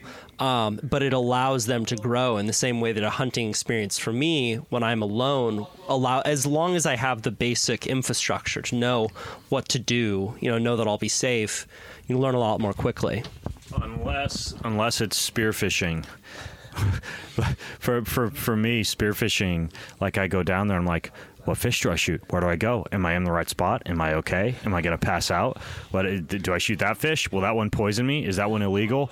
And then, when I'm down there with waterman Mark Healey here, it's just so simple. He's point that fish, shoot that one. I know somebody's up there on the surface watching me. I mean, it's such a more pleasant experience with the guide sometimes. I mean, especially when you don't know what to do. Yeah, in the early days. Yeah, and that's the way I try to teach in the things that I am knowledgeable in, and I've seen that's part of kind of like my personal standard for the business, is because as I've been doing this Healey water ops thing and everything, I've noticed that the people that are kind of doing a piece of what I'm doing here or there, they really try to hobble the people they work for because they're afraid that they're going to be obsolete if they learn too much. And what I always want to do, I'm like, because it's going to challenge me. It's like, I want to teach this person and tell them every step so they can do this to this level on their own. That's the way it should. That's the way healthcare should be, right? Like, we should be teaching preventive medicine and patients how to care for them. But the idea is you go to the doctor when you're sick. You take the medicine when you're sick, versus you actually being able to survive on your own. I think you want to be able to embrace challenge. It's like, for me, I'm like, I would love for you to be exactly at your level if you go diving 6 months from now and not lose any of that. And I would be stoked on that, because if we did it again and again, it's just going to push me to get better. Like, I have to learn how to be a better teacher and a better communicator. And at the end of the day, it's going to make me better by trying to make other people better. Yeah. You were making an interesting point to me last night, Mark, around the campfire.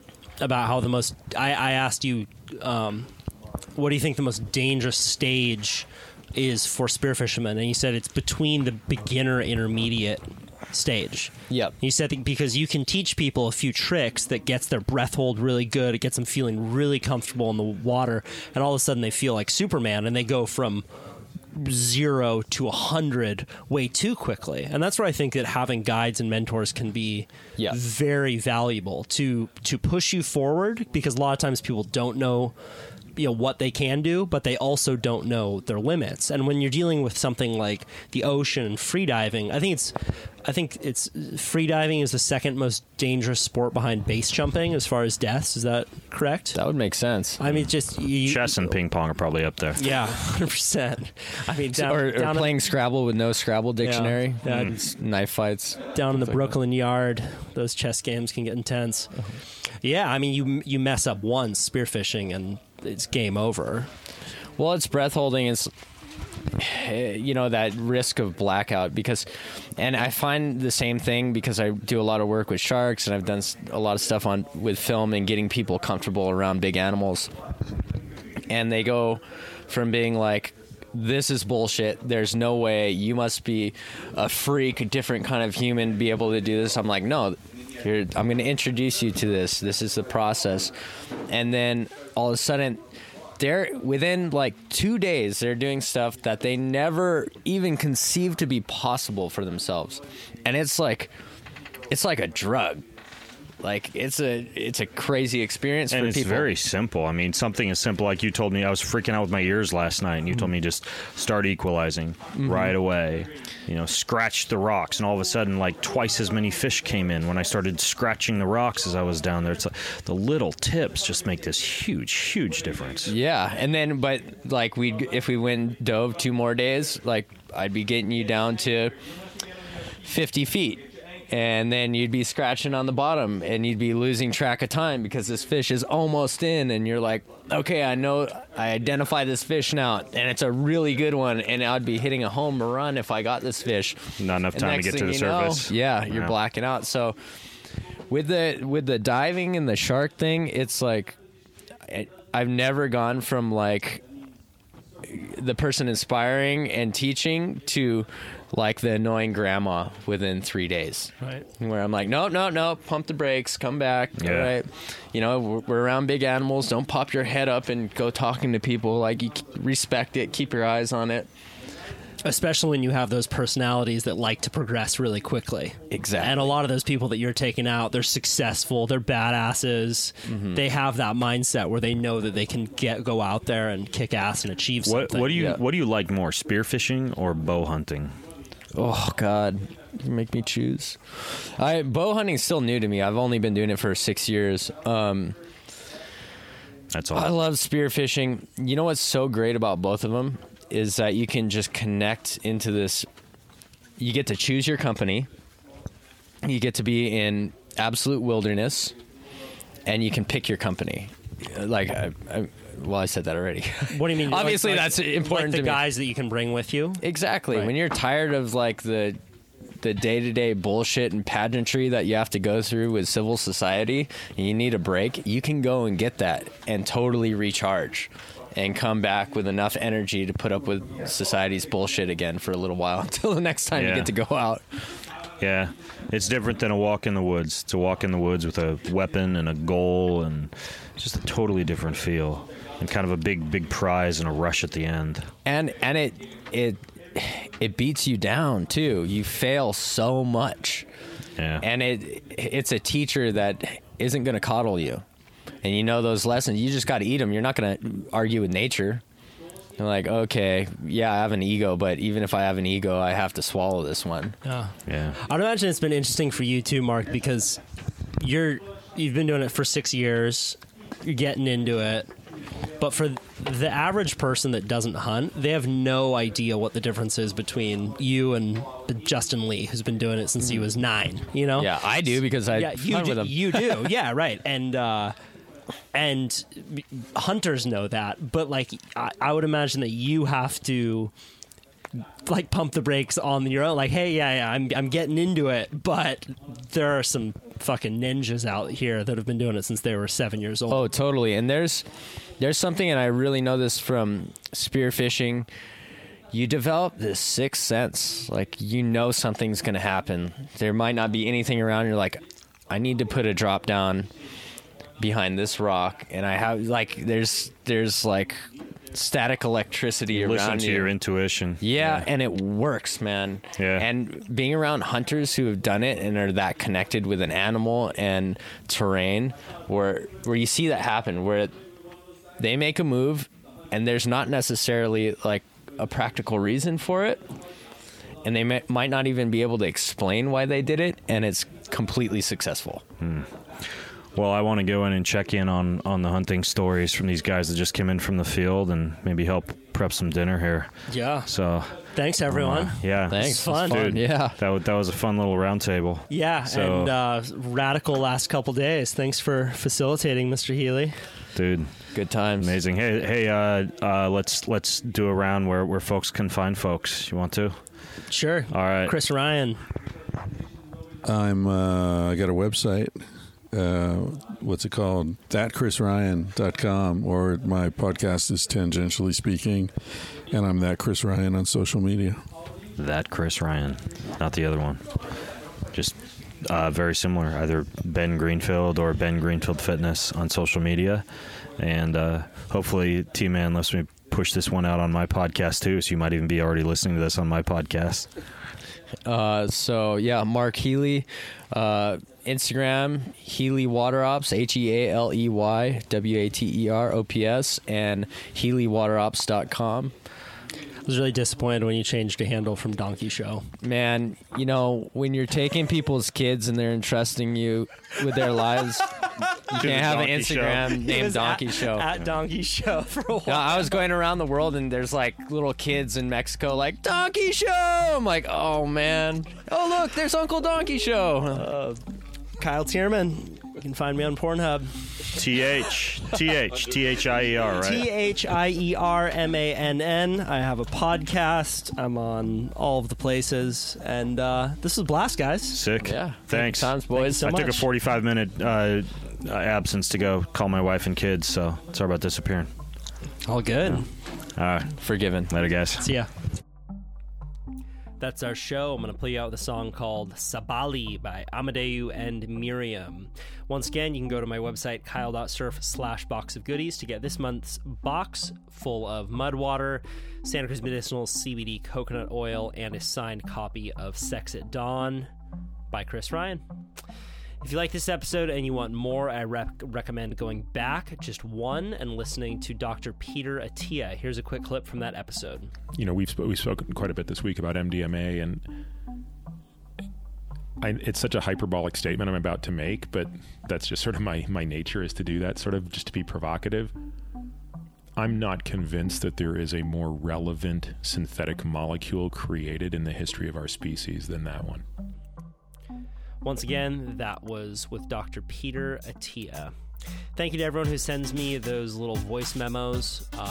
Where are you right now? Bust out your phone, use the voice memos app, and tell me a little bit about yourself. Try and keep it under a minute, and I will play it at the beginning of the show.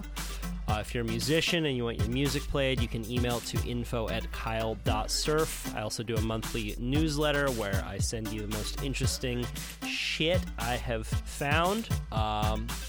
So go to kyle.surf. That's where you can find everything.